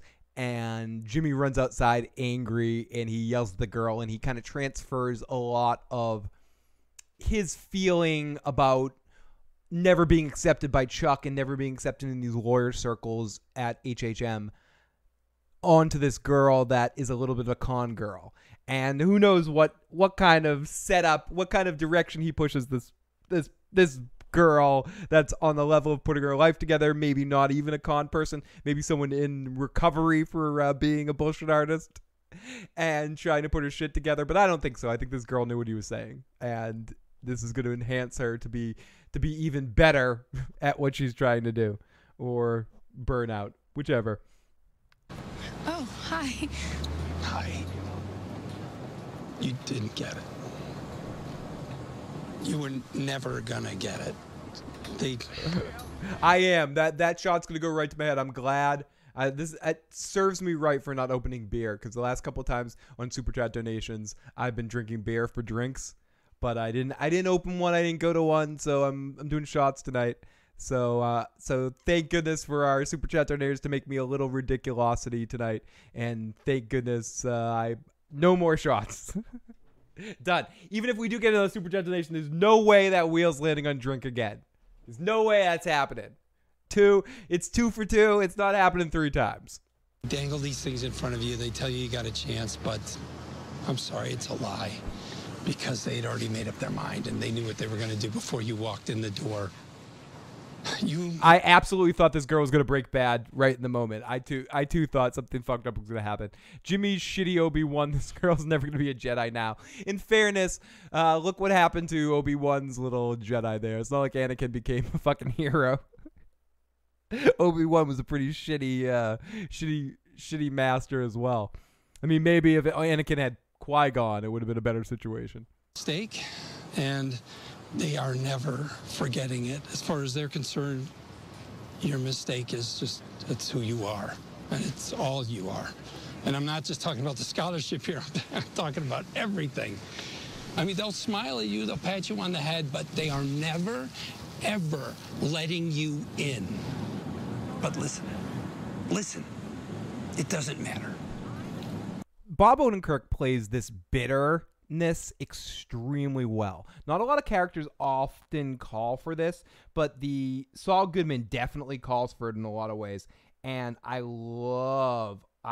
fucking love what he brings to this character in that bitter level that he has. Oh, thank you, Ed, who just shared the Star Trek Discovery first look trailer with me to be able to see the Klingons with hair again. Because you don't need them. I mean, they're not going to give it to you. So what? You're going to take it. You're going to do whatever it takes. Do you hear? Joseph, I love you. I love you for that super chat donation, but I also know it's you and a gamble here. You're gambling on drink here. So I'm going to wait to spin the wheel because I'm eating a sandwich, but when I'm done with the sandwich, I will spin your fucking wheel. Joseph, thank you so much for the super chat donation. I am thrown in the live motherfucking chat right now. You guys are so amazing. Edward, thank you for that message. I will remember to watch that. And I'm excited for Discovery and also excited for Picard whenever that ends up coming. When I get into the new area after November 29th is the moving day. Once I get settled in the new studio, I'm going to have a couch in the same room that the television studio is, and Joe and I are going to start working on a Star Trek rewatch, and also bringing my cousin Gotti in, who was on the Breaking Bad podcast originally. And I kind of wish Gotti watched Better Call Saul because it would be nice to have him. I'm going to try to get on his ass to watch it and catch up and be on the final season because I think he would enjoy these last few seasons. And if anyone has followed the channel since the very beginning, you remember Gotti was our original co-host even before Joe. So it would be great to get him back on talking about the Better Call Saul Breaking Bad universe. Anyways, so let's continue here a little bit. I still need to do spin the wheel one more time. Everyone's like, Bernie wants to see me die. She says, land on drink, and put your fucking sandwich out, asshole, and spin the wheel. Let's get to the game. Let's get to the game here. Okay, here we go. It's on drink. You can see where everyone can see, so we're no fucking up here. I want to see Phil as drunk as Jimmy in the opening scene. Holy shit. You guys are fucking evil. Let's spin the wheel! Yeah! Okay. Big money, no whammies. No whammies. Get ready to stop here. So let me ignore it for a second. So Jimmy comes after the girl, and let's continue here. You are not going to play by the rules. You're going to go your own way. You're going to do what they won't do. You're going to be smart. You are going to cut corners. Joseph, to everyone's chagrin, maybe except for yours, you landed on a review commentary cast of your choice. So you can message me privately at igotissuesman@gmail.com or any of the other ways you can find me. But that's probably the best way. Email me at igotissuesman@gmail.com. Let me know a movie or an episode of a television show you may want a review of. Congratulations, you have won. You have won the golden ticket. So you can get me to review anything. Coming up soon, I'll be reviewing Half Baked and also Child's Play due to some amazing Super Chat donations landing on that spot. So you as well get to pick something for me to review. And yes, so email me privately about that. Think about it for a bit. Again, you can find the email in the description box below. Message me when you get a chance and you figure out what you want me to review. Either like a single episode or something, or someone had told me to watch a season, but that gets a little bit more difficult and takes a lot of time. But if there's any, single episode or movie or something, kind of one-offs that you can request, definitely do that and we'll do it. So yeah, think of something good. So let's do another spin. Looks like it does look like The Price is Right. No whammies. I want to get a Plinko board too. That's goals for the new studio. I want to get a Plinko board downstairs. Okay, way to let's hope that Joe gets as toasted as I am. I'm pretty messed up here too. So let's continue here, and I'm not done by any way, shape, or form. So we got a long way to go in this episode. So if you're still tuning in, thank you so much for checking out this far in the podcast or this far in the live stream, wherever you're, either way, whatever you're checking this out. I do appreciate it, and you guys have been awesome this season of Better Call Saul. It's a fun show to talk about, and I know we are a very unique kind of crew of people that come together to watch this show, and I love the audience of the show, and I love the people that are into this, and it's almost, like I said earlier, it's a great kept secret. It's one of the best kept secrets on television, and we're on the fucking inside, so fuck all those other people that don't dig this show. I don't even want, the people that I don't fucking like, good, don't like this fucking show. We know it's awesome, and it's fucking amazing. I don't care. I'm kissing this show's ass. It's time. It's the night to do it. It's going to be a long time before we talk about this. This and Game of Thrones are my two favorite shows on television. It's not even a question. I love this show better than Westworld, better than Daredevil, which I really love a lot too. I love the two seasons of Daredevil. This and Game of Thrones are my two favorite shows on television. I think these two shows, even Game of Thrones, as much as people can complain and nitpick some of the last couple seasons, I think this and Game of Thrones are the two best shows on television. But whatever. That's a different discussion for a different day. So let me continue. I'm in bed, but I'm listening. That sounds very, very awesome. Sorry, Bernie. Bernie set me off. I'm apologizing to you. Sorry, I got confused there because I'm drunk. I'm sorry, DJ. Bernie set me into a dirty direction. It's Bernie's fault. Bernie makes this podcast dirty. That's fine, though. That's fine. So let's continue. I'm not saying there's anything wrong with that. I'm just blaming somebody else for my obvious, because that's what I do, for my obvious dirty tendencies. So we go over to Jimmy, who... What does Jimmy want to do? Well, I'm lost. Oh, yeah, Jimmy's still telling this talking shit to this girl. You are going to win. It's hilarious. They're on the 35th floor. You're going to be on the 50th floor. You're going to be good, Bernie. Take the blame gladly. And I'm gonna give that blame to you. I'm giving it to you. I'm giving the blame to you. Down on that. I got to stop. And the higher you rise, the more they're going to hate you. Good. You rub their noses in it. You make them suffer. You don't matter all that much to them. So what? Screw them. Remember, the winner takes it all. The winner takes it all. The loser takes a fall. I gotta go get my bus. Fight for all beat over the top. You understand what I'm trying to tell you, right? Oh, I'm kidding. I'm just being silly. Yes. I think I do. Yes, Aaron Paul. Aaron Paul is going to be a main character on next season of Westworld. I'm very excited about that. So Jimmy basically really lets a lot out on this girl. It's too bad.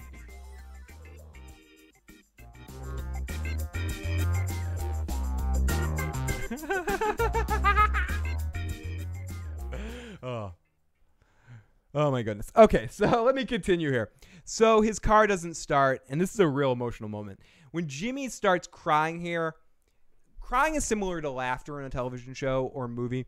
Either I'm going to think it's silly or I'm going to start doing what the person is doing in the moment. And Jimmy's crying. If anyone wants to hear what I'm like crying when I'm like really losing my shit, it's very similar to this. Very similar.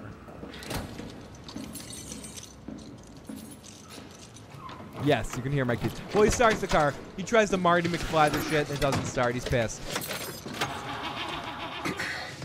And then it's just too much. And it's because he's being forced to face the situation.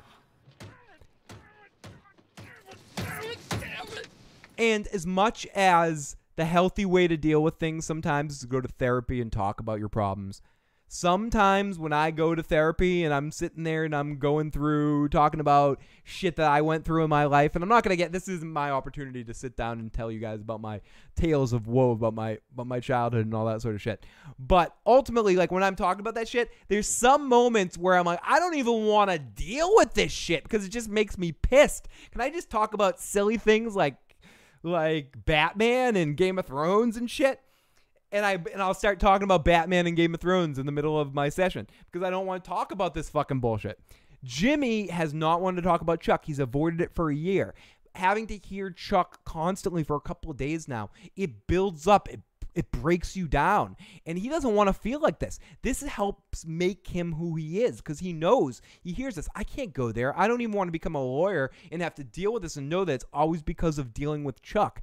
So ultimately, this is all about the decision he makes. Everything that we see in this fucking show makes sense to where the conclusion of the episodes are. I'm very drunk, but I'm still very accurate in what I'm trying to say. They do an exceptional job of checks and balances of meaning and conclusion. And this is a great example of it. As Jimmy breaks down from having to deal with too much Chuck talk because he actually has to feel human for a second, which allows him to realize that he can use those emotions for evil. A song of woe and fire. Good night, Edward. Thank you so much for checking out the podcast. And everyone, we know everyone can't stay here all evening. So if anyone does check out, we definitely appreciate you guys checking out this season of Better Call Saul. You guys have made this an awesome time for me. Even the ninjas in the back that don't necessarily jump in the chat or the people that listen to the audio cast. You guys are amazing. And as always, thank you. And we'll be back next season to talk more Better Call Saul. And I'll also be back this week with Joe, probably on Thursday morning or Friday morning early. I'm talking about like 9 in the morning, 8 in the morning, to talk with Joe with a What Did Joe Think about this finale and also the Walking Dead season premiere.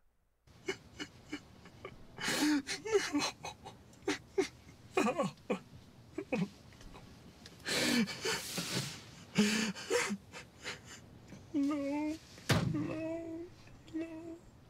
Yeah, I'm so lucky that last Super Chat donation did not land on drink. One more drink and I would be done. Someone that doesn't like my shows watching right now and hating on me, they're like, I'm disliking this video and I'm going to fucking donate on Super Chat to get this asshole drunk. So he shuts up and finally stops talking. Is this really one person that's been talking for 2 hours straight? Yes, this is one person that's been talking for 2 hours straight. I don't give a fuck. I don't have a co-host right now, so I can just talk. Blubbity, blubbity, blubbity, blubbity, blubbity. Deal with it. Phil, what are you talking about? Stop it, fake co-host. I don't know if I'm a fake co-host. No, you are, because I don't want to keep doing that voice because it kind of sucks. Okay, Phil, I'll say fuck you. Okay, you go bye-bye. Okay, I go bye-bye. You go bye-bye. Okay, so let's continue here. We get this fast editing on the kid's face. Winner takes it all. It's really good stuff. So then his car doesn't start. He cries. Really emotional, awesome stuff. Then we get Lalo going to the cash place with the clerk, and Lalo eventually does the Spider-Man stuff. So let's do some of this because I find Lalo very interesting and a very good character, and I think going to be a big character in the next season. My friend was here earlier. Bald fella, about so tall. Yeah, This is the Film Monologues, Volume 3, something Chapter 6. When I look down, all I see is space. Every grain of every atom is there. It bites me in the eye when it sticks me in my ply. But I try to express my own humanity and my own indignity of the cosmic energy of bullshit. Oh, God. Okay, so then we get Lalo. Let's listen to more Lalo. His brother-in-law, is he okay? No, we haven't found him yet. We're really worried. Sorry to hear about that. Yeah. So I was wondering if there's maybe something that, my friend missed. I showed him everything I've got. Show me what you showed him. Give me everything you got. Give me all you got, you motherfucker. Melly, you're amazing. And you got this started by getting me drunk early with the fucking Super Chat donation. So, Melly, lots of love to Melly Mel. Or Melly McGill. I keep wanting to say Melly Mel, but Melly McGill. Maybe you should just call your friend. I did. And, he told me to come back and take another look. I'd really appreciate it. I can't. I'm sorry. You better just call the police. Sure. And I forgot to mention, because I'm all over the place tonight, Mike came back in at some point in time. And this guy's not an idiot. He's starting to figure out what's going on to a certain extent, or figuring out that there's something amiss here. And he is safely behind this bulletproof glass, it seems. So he's perfectly fine. But Lalu, poor Fred. His name is Fred. So Lalu jumps up in the ceiling rafters like Spider-Man. And someone said this earlier in the chat, might have been Corey Mitchell. Excuse me. But he does totally do the Spider-Man thing. Jumps in the rafters, climbs around, and jumps out, and he sees Mike and figures out everything, and figures out where Varner is as well. So then we go to Varner at the pool figuring it out, or not figuring it out. Lalu figured it out. Then we go to Varner at the pool just relaxing, and he gets a phone call. And it's Lalu. And Lalu.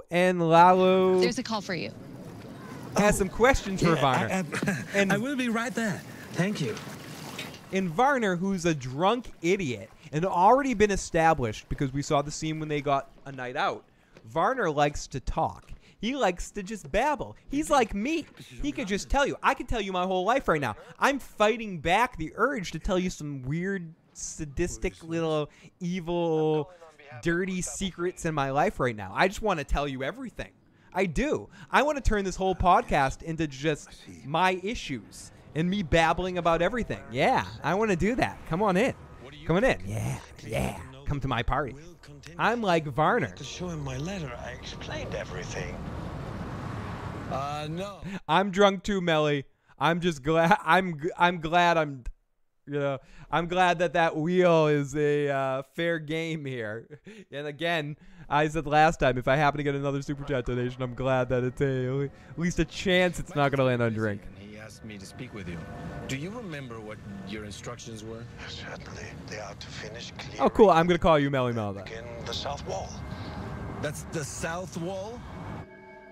The south wall? Yes. The concrete is standing by. They can stop. Dude, stop talking on the phone. Are you a dumbass? You're digging your own grave. What the fuck? I just want to say. I didn't get that last part. Could you repeat that? Werner? I just want to say this. Werner? Varner.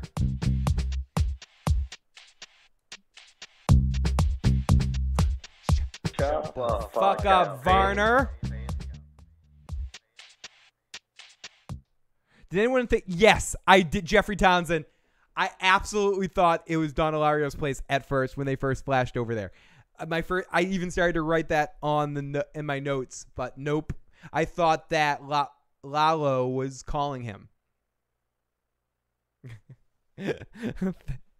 Thank you, Joseph. You're amazing. And just for some people disagree with you. These guys disagree with you. They're like, hey, stop it. Stop it. Eventually, I need to get a better system with it, but this works. It is well past my bedtime, Miss Empress. Wonderful, wonderful folk that I got to meet in person, and I'm so glad I got to hang out with you a little bit at the Con of Thrones. Amazing cosplayer and very good folk in the live motherfucking chat right now. It's kind of okay, left understood, but talking in strike 3. I am fucking drunk too. Again, they almost mentioned the show's name. Better Call the Police. So Varner's at the pool. Let's listen to more of Then Lalo is like, keep telling me your secrets. Mike sneaks up on him, and then Lalo and Mike get on the phone together. And I love this dude. This dude's great. couple of episodes, he's already one of my favorite characters of the show. Michael. Is this Michael. you? Is that you? Is that you? Hey, Michael.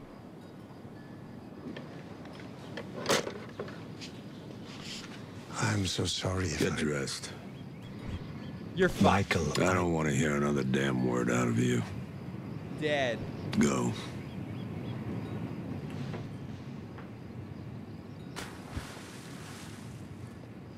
Am I stupid, or how did Lalo know to ask Varner about the site? I think if you rewatch the scene, again, I have to rewatch it. I could probably play it. I actually could play it. There's a call for you.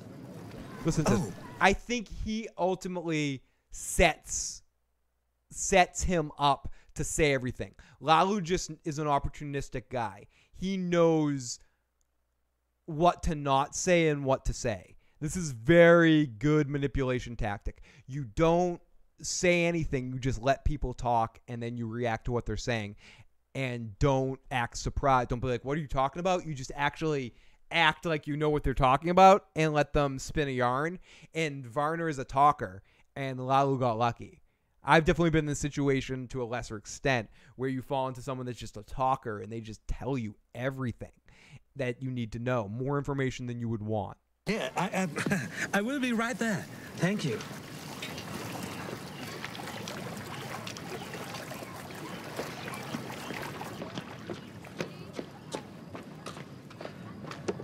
Liebling, bist du schon gelandet? Is this Werner? Yes. Who is this? I'm calling on behalf of Gustavo Fring. Ah, yes. I see. Is Mr. Fring very upset? So again, he says, "I'm here for Gus," which is information he knows, and he's very upset. What do you think? Please let him know the work will continue. Did Michael show him my letter? I explained everything. The work will continue, so that already gave him enough information to mention a site. So even if he mentions a site later, work will continue. Work site, okay, that's enough. No. Michael hasn't shared that with Mr. Fring. The letter has specific instructions. It's so awesome to have you as a new guy. It's great to have all you guys joining us, and especially new folks. Welcome to the very first time to the show. You get a little drum solo.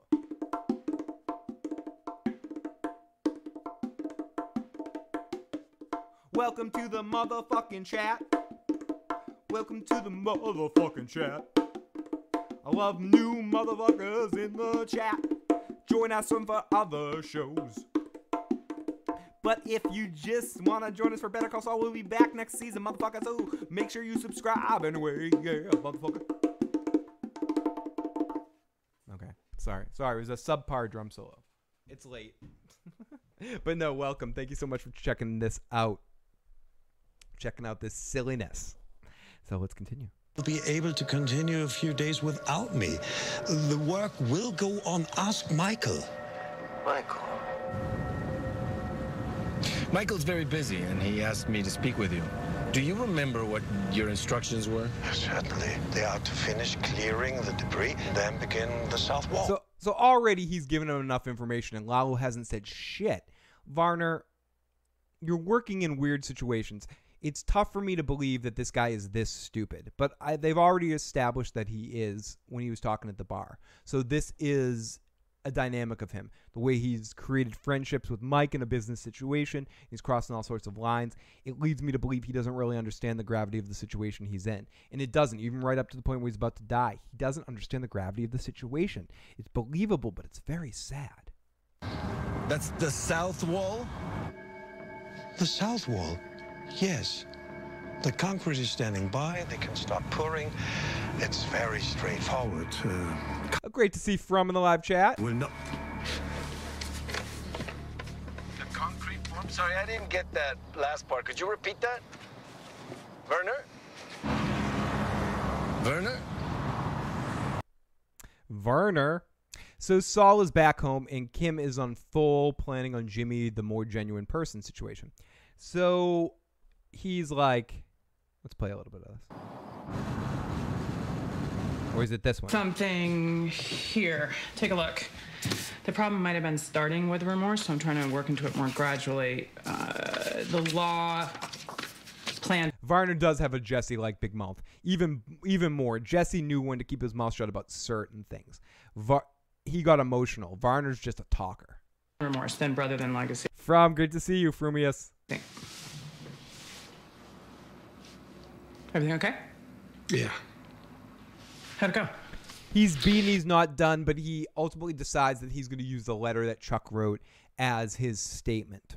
So we go off to Mike and Varner in the desert, and this is where things get emotionally hard to watch at times.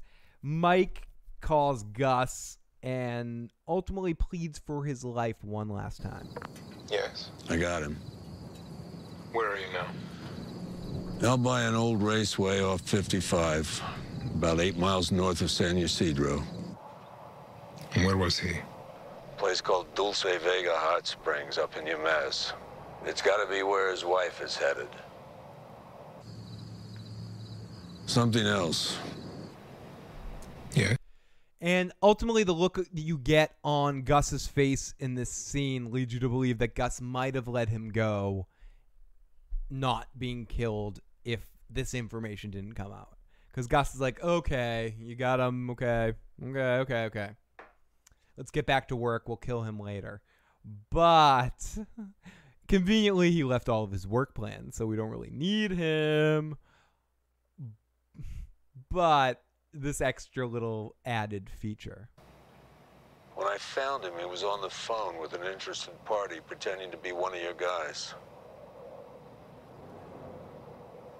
What did he tell them?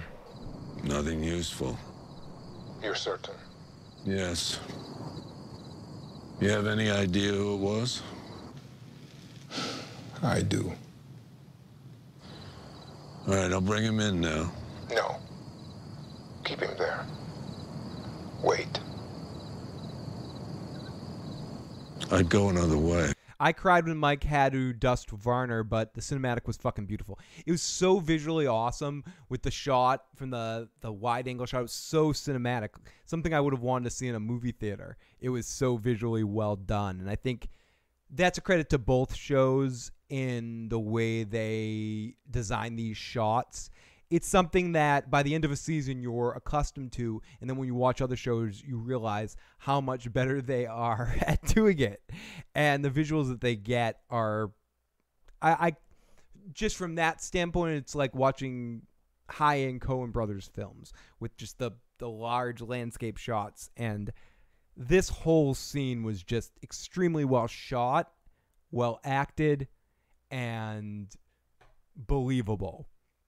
Varner, the way his mind got wrapped around this, his denial of it for so long. Mike pleading with Gus here, but not pleading, but knowing that he doesn't really have a leg to stand on because of how far Varner pushed him. How pissed Mike is at Varner, and then ultimately how Varner takes Mike off the hook here and makes it a little easier for him by saying, okay, fine. I realized I fucked up. You're saving my wife. I trust you. I'm walking off. I'll go look at the constellations. They look really cool here. That I know. It was Godfather-like. It was very much like Fredo's death. Spoiler alert, sorry. That'd be a mistake. This discussion serves no purpose. And of Mice and Men. I actually wrote of Mice and Men. Tell me about the rabbits. George, tell me about the rabbits. Wait where you are.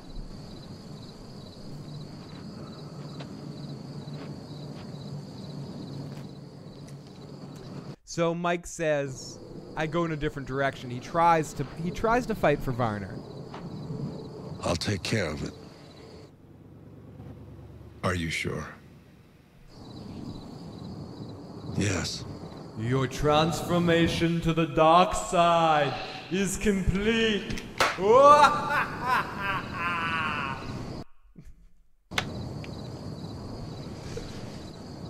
So then Varner thinks, I done fucked up, but, everything's going to be okay. Can I go see? I want to know what... Varner actually thinks he can go see his wife. And game was.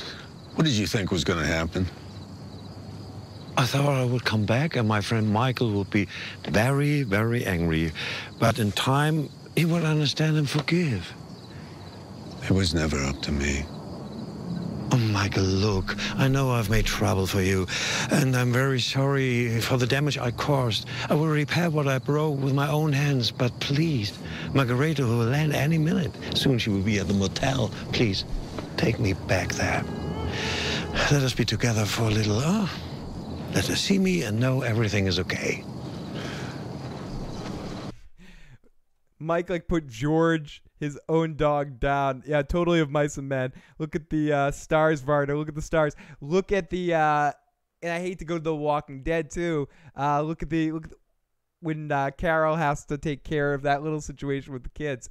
And there's a lot of shows that have done things like this. This was very well done. And I love how Varner, again, I want to play all of this because I'm just going to sit back and listen to a little bit of this. A little bit more of this because I think we all deserve to listen to this again. Please, Michael, I go back now. I go back in the morning. What difference can it make? Great acting by both guys, too. It's not going to happen. Let me speak to Mr. Frank. It's not going to happen. I will explain everything. I will make him understand. You're not going to talk to Fring. Please, I know. If Werner, nothing you can say or do will make anyone trust you again. That's the moment. Right there in that moment, his face changes. He starts to realize shit. And then he turns into, just let me go home. Let me get the hell out of here. Please, please just let me get the hell out of here. The whole tune changes. I will go home. I love how there's no music here, too. I think some shows benefit from music filling in the gaps. Better Call Saul, Breaking Bad, they know when to cut out the music completely. And this is an excellent moment for nothing but the sounds of these two people interacting. I will never breathe a word of this ever. Can I speak to Gus? This reminds me a lot of The Godfather too, with so many different shows or movies this kind of reminds you of. And I think when something's great, whether it's a song or a television moment or a movie moment, it's something being familiar without it being copying or being cloying, as a different way of saying it, or something being too reminiscent of something else. It's just giving you a similar feeling because everything's been done. It's not about creating something new. It's about finding new ways of approaching similar emotional moments. I'm not saying people should never try to create something new, but you should just try to create something great. And if something new comes from that, that should be natural. You should be like, I gotta do something new. No, do something good. The money? I'll give all of it back. I will tell no one, I swear. It will be as if... The money, he goes to the money. Now it's the bargaining stage. None of this ever happened. Please, Michael. You know I will keep silent. You know it, please. Does your wife have a cell phone with her? And then Mike just turns to no, you're dead. We got to worry about your wife. And Varner calls his wife.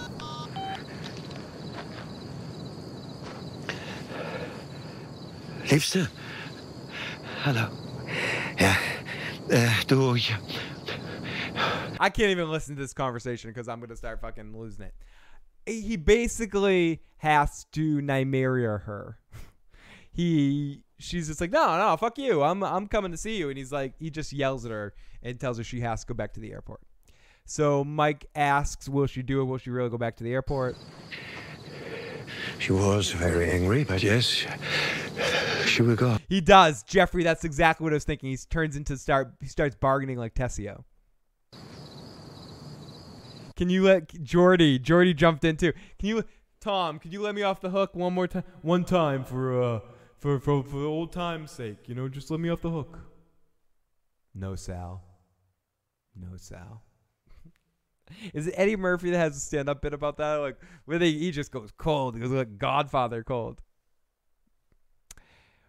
Were you worried he might spill in German something to his wife or say something? But we've established that he's taught Mike German too.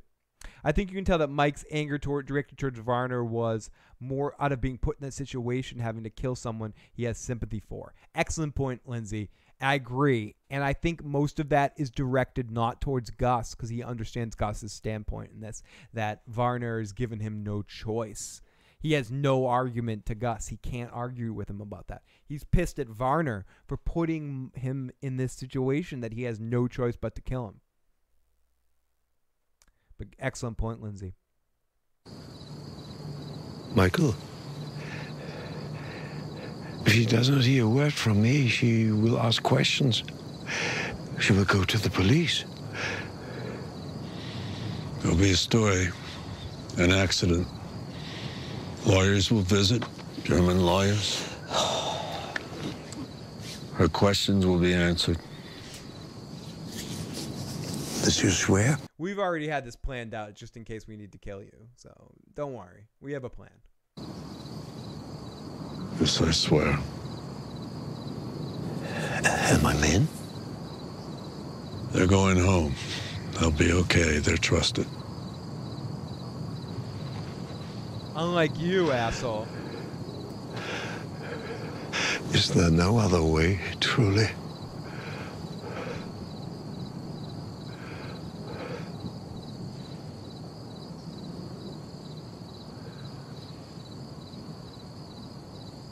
Do we believe that Varner's wife is allowed to live? I think if Mike has any say in it, yes. I think Mike will fight for that, especially if she goes back to Germany. If she just gets back in the airport and goes back to Germany and never seen from again, I think she's allowed to live. I don't think Gus would go out of his way to kill the wife that didn't really know anything. I think if she starts asking too many questions and stayed in the U.S., then you might have a problem. Oh, poor Frankie Pantangelis. Just take a bath, Frankie.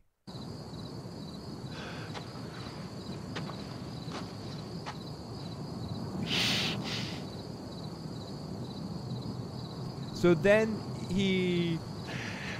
There are so many stars visible in New Mexico.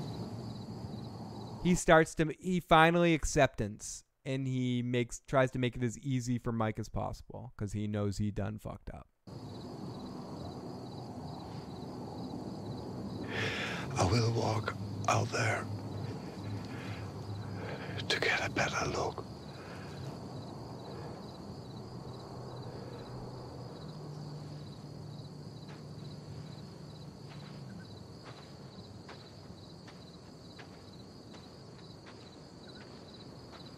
Who the hell will finish the hole in the ground? That's a very damn good question.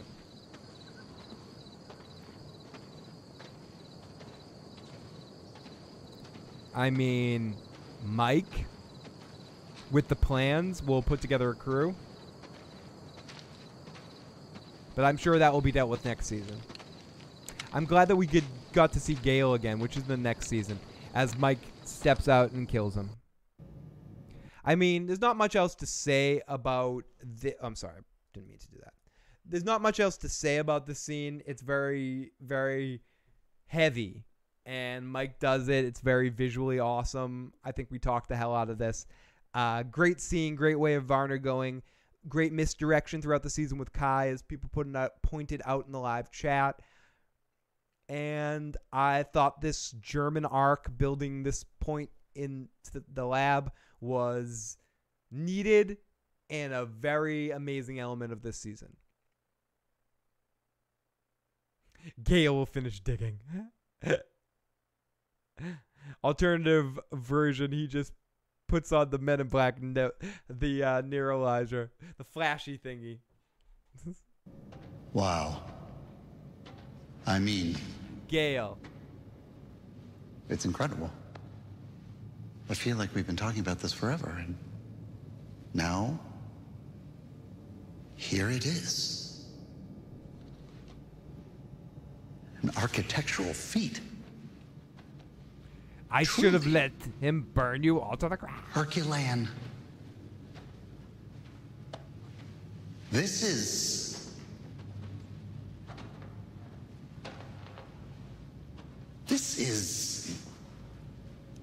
Yeah, we're going to get to that in a second, but I might as well talk about this now just to finish off that story. Eventually, we do see later in the episode, Mike shows up at the lab here at the end. Or we're getting to this now. It's actually this scene, so let me finish this. As Gale gets excited and it's like, I can do a rudimentary cook right here. Yeah. I can work with this. I mean, it's not exactly what we talked about, but it has possibilities even. And Gus just gives him a look. He's like, no, we're not doing a fucking bullshit cook. We're going to do this and we're going to do this right. Get the fuck out of here. And Gale and Mike meet for a second and they have a quick little interaction. And then, as what Joseph was talking about, Mike and Gus share a look. Gus gives him the, is he dead look? And Mike gives him the, yep, he's dead. And that's all they need to do. Nothing is said. It is just done in looks. Fucking awesome. I love it. Love it. Great. And this is where I paused I talked about this a little bit earlier. I paused the television and I thought to myself, I said, Self, hi Phil. And there was some music playing too. There was definitely some music playing. What kind of music?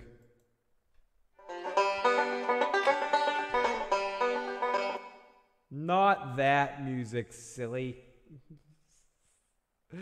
Play something else. Play something else. Listen, Self. I wonder. I don't want there just to be 5 minutes left in Better Call Saul. See, I don't have anything funny here. I was going to go to... I can't do it with that music right there. I'm not going to spend time finding the right music to get silly to. But at that point in time in the episode, I paused it and I was upset that there was only 5 minutes left in the episode. I said to myself, Self? Yes, Phil? Is Saul going to get his license back? Yeah. There's no way he doesn't. And he's going to be called Saul by the end of the episode. Or we're going to head in that direction. And they fucking did it. They figured it out in a really awesome way as we get to the end of our episode. As Kim and Jimmy walk in and he's got the letter. It's a great letter. We get Kim in her little bounce. And get the pat in the chest. This should do it. Chuck wrote a good letter. It did. It should do it. But it's now time for Jimmy to read the letter. This is going to go really well, right? We know this is going to go perfect. He's going to read this letter. No audibles of any kind. But instead, Jimmy takes it in a very different direction. This is one of those things that I am going to play in its entirety. And anyone who's watched this episode, and if you're watching this podcast, you've probably watched the episode, or at least you understand what's going on in this moment, as Jimmy is needing to prove that he's a genuine person. So he decides to read a letter from Chuck, or that's what Kim has kind of pointed him in the direction for, to basically make everyone realize that he loves Chuck, that he cared about Chuck, dedicated this library to Chuck, and didn't want to be known, but made sure he was known. And now he's going to read this letter from Chuck. So let's see how this goes. Chuck wrote a great letter. Let's see how it goes. Prepared statement. So, whenever you're ready. Thank you, Your Honor. I don't have a prepared statement, but I do have this. It's a letter. I love the pro tips by Iron Throne. Pro tips: if you put the main video window on your TV and use the computer for a pop-up video live chat, bam! Jeffrey says next season begins with Mike driving. He hears a bang from his trunk, pulls over. Varner's in there, still alive. He goes to Stacy's house for a knife where he makes him a large dinner. It's the Goodfellas part. Yee fucking ha, Melly Mel. It was so freaking great, Gus, damn it. So it really was. That look back and forth, that's what this show excels on almost better than any other show ever, even its parent show. The non-verbal communication. They, through just the amazing level that they've gotten in visual storytelling. They can tell so much without saying shit. And Breaking Bad, which I still I enjoy equally, but I think edges it out a little bit more just because of the Walt Jesse dynamic, who I think are two of the greatest characters in television history. And I also think Saul and Mike are very great characters as well on this show, and Chuck. But there's just something about, I don't want to use this opportunity to glorify Breaking Bad. As I've mentioned before, when this is all said and done and both series are done, I will do a single podcast that's all about what is greater, Breaking Bad or Better Call Saul. And I think it's a credit to Better Call Saul that in how much I like Breaking Bad and how much I think it's one of that and maybe a couple of other shows that would be in the discussion, one of the greatest shows of all time. The fact that I even have that battle in my mind sometimes about, is Better Call Saul better at what it's trying to do? And no, they're both equally as awesome. It's about taste and about which one you like better. I've mentioned this 1,000 times. I'll mention it 1,000 more times before the end of the Better Call Saul podcast. It's a amazing chef that has 2 meals on this menu so far in this universe. And it depends on which meal you feel like which day. Both are exceptionally awesome. Neither one is better or worse than the other.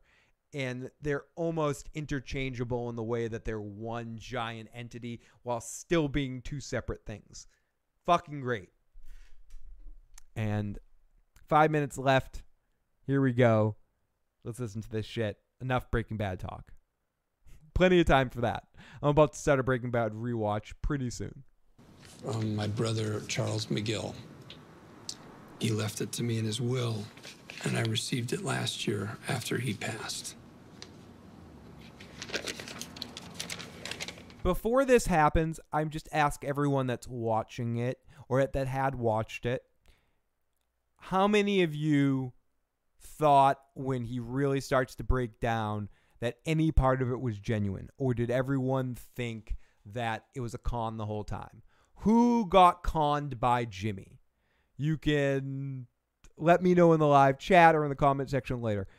I got conned for about 5 seconds where my mind goes, wait, is Jimmy being real here? Holy shit. And then I said, oh, no, fuck, what am I thinking? Yeah, I'm being conned. Did anyone, and if so, I'm not ashamed, but I'll say he conned me for longer than I'm willing to admit that I was buying into Jimmy being a little honest. But I'm very naive. I'm an easy mark. Dear Jimmy, I have left... Lucky birdie, I haven't gotten any more super chat donations, so no more shots. Things unsaid in our relationship through the years. Rather than allow these unspoken thoughts to die with me, I've chosen to record them here for you. I hope you will take my words in this... J. Cole, complete genius. The way it was shot, the way it naturally occurs, and the way his mind went. Jimmy got me. I can't lie. Slippin' Jimmy, Saul Goodman got me in this moment. In which they are intended.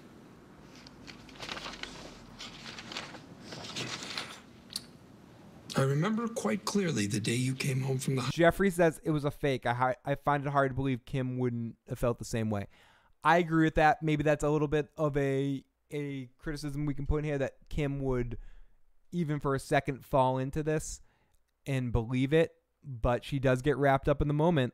I mean, I guess it's believable that, you know, when you're in the room, when we're watching from television, we're watching from sort of a God's eye perspective.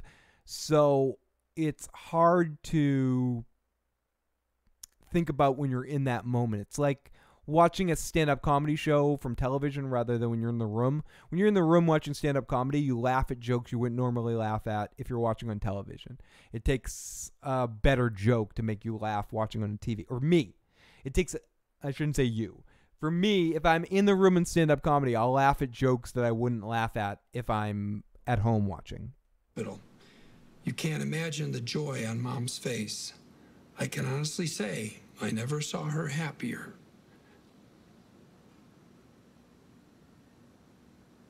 Wait a minute. Stop the execution. What is it this time, Alistair? Alistair. I'm sorry, I can't do this. I was just gonna try to move you all with my brother's eloquent words. You know, pull on your heartstrings, but it's not right. This letter's between me and him.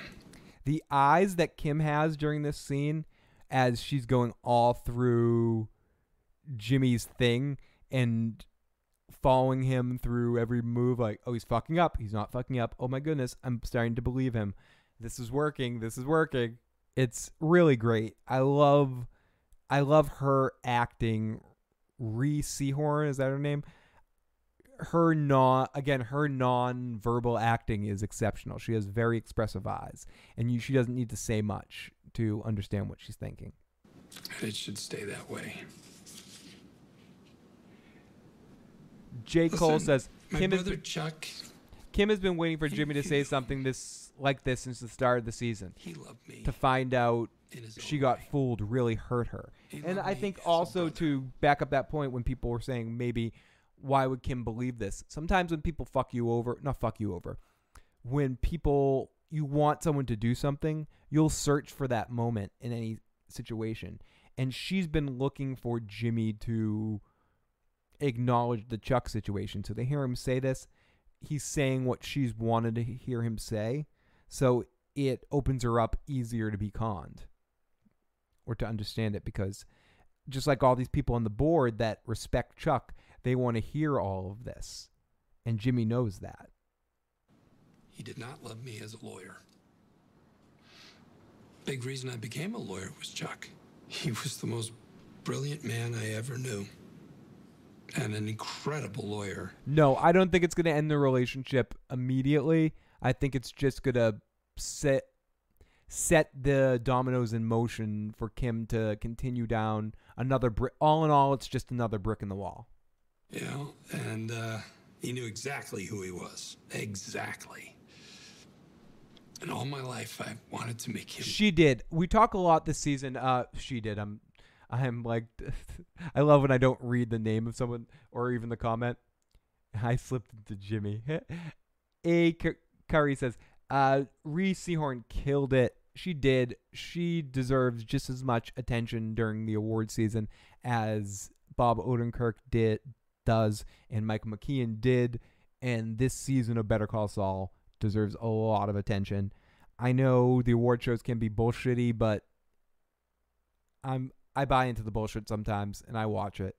And Better Call Saul deserves to win all kinds of awards for this season.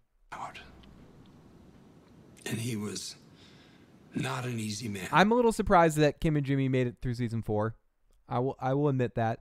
At the beginning of the season, I didn't think they'd make it. I thought the Kim arc would be completed, but she's too good to miss out on the show in the final season. And I think the Kim and Jimmy relationship will be ended to a certain extent in the first quarter of the next season. And she's going to be very upset with herself for allowing herself to be part of the Saul Goodman chapter of Jimmy. And she's going to feel very responsible for all of that. Excuse me. And it's going to make her just very upset, and we're going to follow that, and that's going to drive more of a wedge between them over a long period of time, or a shorter, like a few months to a year period of time. I think their relationship's done. So I think their relationship's probably going to be done early part of Better Call Saul season 5. Ow. Fuck. That hurt. Anyways. So Rhea and Bob play so well off each other without saying much when their ears go back at the end of the scene. It's really very theater-like acting. They play off each other exceptionally well. Excuse me. From listening to both of them talk, they rehearse together a lot when they don't necessarily have to. Excuse me. On their own, they get together and run scenes. They have a dynamic, a sort of back and forth, competitive, fun relationship in the way that they work together, and I think it comes off exceptionally well on screen. And it's something that's worked and got better every season. And with Chuck gone coming in this season, a lot of talk at the beginning of this season 4. I asked the question, how are they going to fill in that gap for the missing moment of Chuck? And as much as I enjoyed Kim in the previous seasons, and I think she has her moments leading up, this season has been Kim's season. Odenkirk killed it as always. Nacho had a great season. Gus had some amazing moments. Mike as well. And just overall, everyone kicked ass. But I would say if I had to give anyone my MVP of this season, it would be Odenkirk. But if I had to give a co-MVP, it would be to her. Both of them. And I know Joe poo-pooed this, and I don't think it's the same thing at all, but similar to other shows, I was going to say The Sopranos, but with Carmel in season 4, because it's completely different acting style and completely different personality in the way the characters depict. I just mean as co-leads. I think this season really, Odenkirk and Rhee have both killed it and deserve co-lead credit for this. But it is Odenkirk's series, and he continuously amazes me for some incredible monologues this season, this being one of them. Big proud.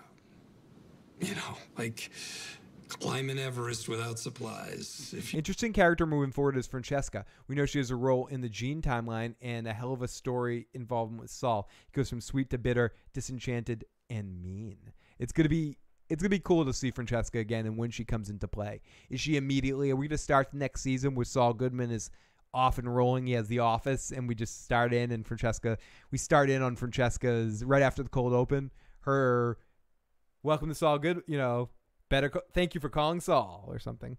One of the lucky few who reached that peak, even for a moment. If you made him proud, wow, what a feeling. And he let you know it too. Oh, what a feeling. But if you weren't one of those people, he was polite enough, but he did not suffer fools, And he could be judgmental and difficult, and he knew how to get under your skin. Could be a real son of a bitch. Chuck was the one who was always right. Yeah, she's just it's her season. I mean, the whole series is Odenkirk's, but if last season in a lot of ways was Michael McKean's season, this season is her season. That's why I thought she might be gone at the end of the season, just because she had so much focus and so much awesome shit going on. So I just can't wait, but I don't even think this was the case, but it's almost like with Aaron Paul and Bryan Cranston. They just have such incredible chemistry. You can't break them apart. I know some people know this, some people don't. The Jesse Pinkman character was supposed to be killed at the end of the first season, but they changed it because they just didn't want to lose Aaron Paul on the show. And, of course, that's an amazing decision. And I'm not saying they had a decision to get rid of Kim and Jimmy's relationship. But I think at this point, their scenes and their dynamic is so exceptionally well done. It makes sense to bring Kim into the next season. And even when her and Jimmy split at the beginning of the season, she's a character that is one of the forces that carries this show. And she should not get undernoticed when it comes to awards and unfocused on the show, because this season has been fucking amazing in equal part to Kim as every other factor on this show. I would not say that in previous seasons. I liked Kim in previous seasons. This season, she's killed it. So let me continue here and listen to more Jimmy. And usually he was, So for a guy like me, I did lousy in school. I lacked ambition. I always cut corners. I mean, for me to live up to the standards of Charles McGill, I mean, look at me. I'll never be as moral as him. I'll never be as smart. I'll never be as respected. I'll never be as good as Chuck. I'll never be as good as Chuck. but I can try. I can try. If you decide and I get to be a lawyer,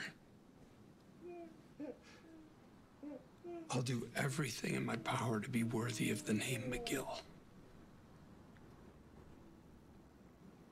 And if you decide I'm not a lawyer, Me too, Lindsay. doesn't matter. I'll still try to be the best man that I can be. Chuck was still an asshole. I'm lucky. And you can see that one guy on the board is crying. This, the other woman is totally feeling what he's saying. Kim starts getting teary-eyed. It's a really emotional moment. I'd say, like I said, for a few seconds in there in first watch, I'm thinking, oh, is he being a little genuine here? But pretty soon you realize he's just running a con. And it's really amazing to see the next level con man's skills that he's turning on in this whole Saul Goodman situation. And then we get this final scene between Kim and Jimmy where Jimmy is full on thinking he's in Kim is on the inside and she's loving him for him and for the crazy con man that he can be and in the way he's emotionally shut down by all of this. But no, she believed what he was saying and fell into it. Now she feels stupid. This isn't the only time he's done this to her either. This is just, again, another brick in the wall, and it's starting to build up, and pretty soon she's not going to be able to come back from this. And listen to this scene, the final scene of Better Call Saul Season 4. And then we have a voicemail from Big J. I knew you could do it. I knew you had it in so you. I great. mean, yes, they have to reinstate you. Right? They just Yeah, have did you to. see those suckers? That one asshole was crying. He had actual tears. Jesus, Kim. Jay says he thinks he meant, SMJ says he thinks he meant 80% of what he said. Kevin Costner story because I believed it. Listen, I started reading the letter, and I just knew it wasn't, I could tell by their faces, it wasn't going to be enough, right? So I just went off on this flow, you know. I had this energy going through me. It was like improv or jazz, and then boom, I sunk the hook in. I'm so lucky I have this letter. God, I could see the Matrix, you know. I was invincible. I could dodge bullets, baby. And you were right. You were right. It was all about Chuck. The whole time. I love how excited he is. Not this exact situation, but I've been in this situation where you come in and you're so proud of yourself for doing something. You're like, I did this. I'm so awesome. I'm great. Aren't I amazing the way I did this thing? Isn't it fucking incredible? Blah, blah, blah, blah, blah. While the person listening to you brag about that is horrified with what you're talking about. I was in a really good relationship and I did something that I don't think was wrong necessarily. And I came home and I talked about how I was so excited about how I did this awesome thing. She was sitting there horrified that I did, and she kicked me out of her house and threw lasagna at me and never talked to me again until 2 weeks later, when she was like, or a few months later, when she was like, oh, I'm sorry, I overreacted. And it was too late. We had passed our point. But so it's a fucked up situation here where Jimmy is bragging about this and Kim is being horrified every step that he's bragging. Oh, Mr. McGill, you're still here. There's some good news. Believe me, I already know. Oh, good. Then if you want to come with me to the office, there's some paperwork for you to sign. Absolutely. Let's do this thing. Oh, and sweetheart, I'm going to need one more form. DBA, because I'm not going to be practicing under the name McGill. So. Shouldn't be a problem. Just down the hall, we have all the forms. Great. Whoa, whoa, whoa, whoa. Wait, Jimmy, what? What? It's all good, man. Wait, what was that again? Jimmy. McGill, so. Shouldn't be a problem. Just down the hall, we have all the forms. Great. Wait, Jimmy, what? It's all good, man. I didn't save the lasagna, but I did take a piece off my shoulder and took a bite of it. So I couldn't save the whole lasagna, but I did take a bite of it as I was walking out in a sort of spiteful way. It's like, you wasted a lasagna. It's good lasagna. You sure? What's up? Because I was confused by the whole situation. I was like, can I come back in? I'm very happy. And no. But that's a story for a different day. Joe Dirty Locks has a different story about the same person. So one day Joe and I should trade our stories about that.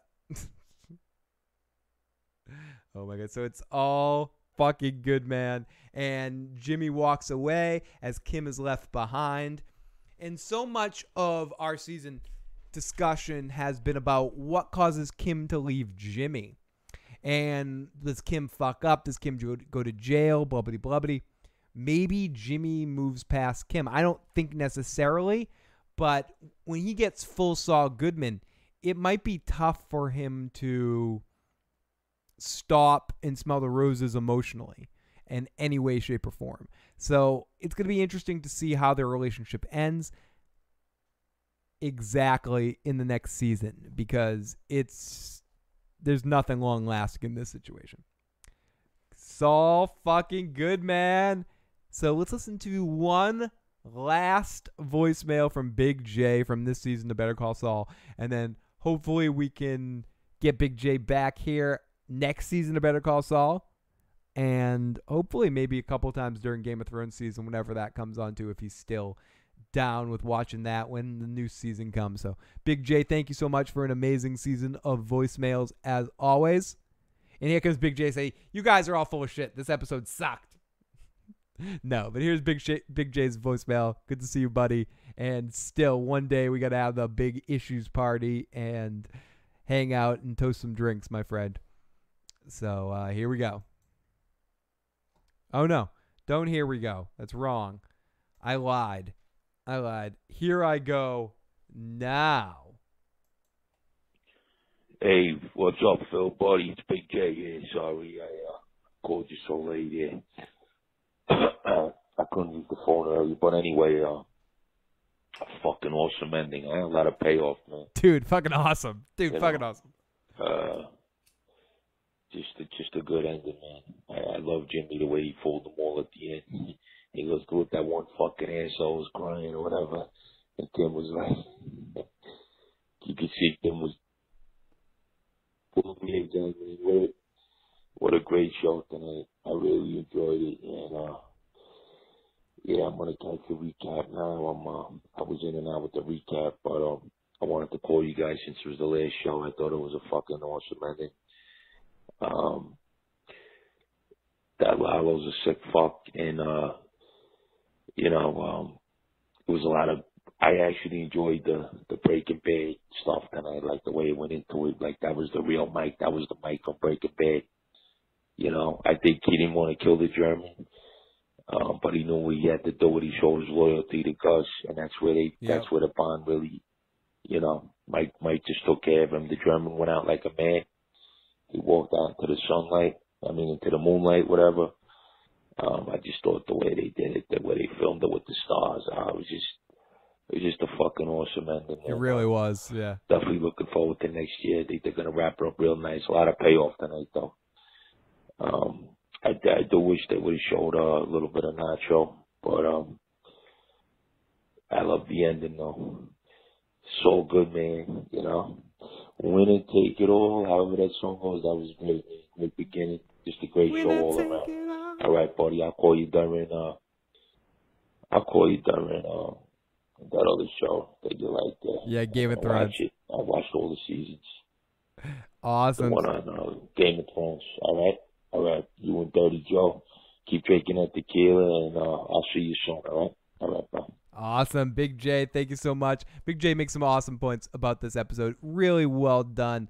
Very conclusive for the moments that we needed in this season. They're not leaving any silly things up in the air. They didn't make us wait to get Saul's decision in the court case.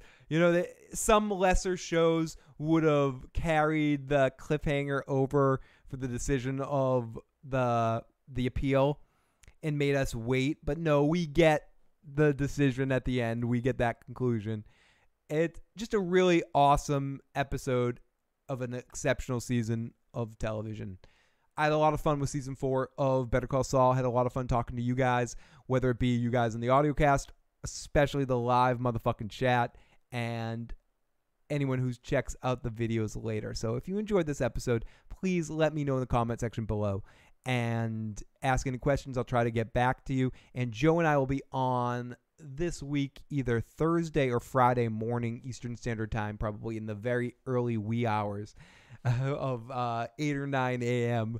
and talking about the very important question of, you know what I thought here. I've talked for almost 3 hours here about this episode. But what did Joe think? What did Joe think? What did Joe think was a bit, or did it really fucking stink? Spoiler alert, I bet Joe thought it was good. So yeah, Joe and I will be on. So you'll get a third podcast from us this week. As moving or not, we're going to be on as the good shows air. We're going to be on. Joe and I will also be doing a Daredevil adventure when Daredevil season 3 comes out. We'll be doing the whole series in one day. A lot of mini little podcasts, little like 20-minute podcasts. It's going to be fun. So yeah, what did Joe think coming up this week? Let's go in the live chat. We need some Skinny Pete. We definitely need some Skinny fucking Pete. Yeah, we need Ernesto. We need an Ernesto karaoke bar prequel. Ernesto, before he was a lawyer. Wait, I need some music for this. Ernesto. Before Ernesto was a lawyer, before he was Chuck's assistant, he was the world's worst karaoke host. Words up. Ernesto, we love you. It was really good to see Ernesto again, though. It was good. I love all the callbacks in this episode to other characters, seeing them again. Gale coming back, Michael McKean being back in this episode, Ernie being back in this episode. Great stuff. Howard making not one last appearance, but one last appearance this season too, and probably his best appearance. Seeing all the kids from the film crew. But one thing I did want to mention before the end, what Big J was saying. I did miss not seeing Nacho one more time. I think we're familiar with where Nacho's story's at right now. Lalo is used him for what he needed to use him for. Nacho's trying to save money to get his dad and him out through Canada. So I see that there's no more progression in Nacho's story, so there's no necessary need for him because they're pressed for time. But I still wouldn't have minded seeing him and somehow connected to the Lalo scene, having Lalo somehow use him in this context to help him out in this chase. But that being said, it'll be cool to see him next season, and this show does a great job of making me want more, and that works too. So, he's a little bit older and kind of was seeing Saulface. Ernie performs the best of Bonnie Taylor. I like that. Ernie had dreams of being the next idol the next American Idol. That legal thing did not work out. Thank you, Jeffrey Townsend. Thank you to all of you, Jeffrey, J. Cole, Bernie the Burnt, Iron Throne, Lindsay, J. SM Down, Big J, Joe Dirty Locks this season. All of the people that have popped in the live chat tonight, all the people that have checked out the Better Call Saul podcast this season. It has been an awesome season talking about the show. I seriously cannot wait to get back to this show and talk more about it. If any information comes out in the off season as things come on, I will try to do podcasts or little streams about that. Little streams. What happens to me eventually with the bathroom? Little streams. Thank you, Joseph. This has been a lot of fun. This has been one of my favorite shows of the season to talk about, and one of my favorite casts because you guys in the live chat have made this, as always, an amazing show. So thank you to the Super Chat donators for making me more drunk than I probably should be right now from 2 shots because they were big fucking shots. And one more time, good night, everybody, if you haven't already. And you enjoyed this show, if you're listening to the audio cast, get on iTunes, give us a star rating and a review. We need some. Do it. Even if you don't listen to the audiocast, do that. And you have an iTunes account, look up Fill the Issues Guide, the regular one. Not any of the specified ones, like the Game of Thrones one or the Walking Dead one. Just the regular one, and give us some star ratings and a review. Whatever your honest opinion is. We're not soliciting 5-star ratings, but we'll take them. And if you haven't already and you enjoyed this video, please hit the like button and hit the subscribe button. Share the channel with a friend. Think about all the different ways you can help the channel grow. You can find that all in the description box below. And make sure you tune in later in the week for Joe and I for What Did Joe Think? Even if you can't check it out live, make sure you check it out. Leave a comment in the comment section below if you're listening to this after the fact. If you have a question for Joe Dirty Locks, or call and leave a voicemail at 781-990-8509. Also, I will be back this Sunday with The Walking David to talk about The Walking Dead. A lot more shows coming up soon, too. I love all you guys. Have a good night. As Kim would say, let's do it again sometime. Odenkirk will be back. Also coming about with Child's Play. There's an Odenkirk movie on Netflix that just showed up. I'm going to be watching. Mike will wear his Polo's badge pretty soon. Oh no, the music ended. You can also send Phil and Joe a surprise gift to our P.O. boxes. Yes, you can find our P.O. box in the description box below. If you have any gifts you want to send us, feel free to send away to our P.O. box. Say hi to us that way, especially as it's not even close, but the holiday season is somewhat approaching.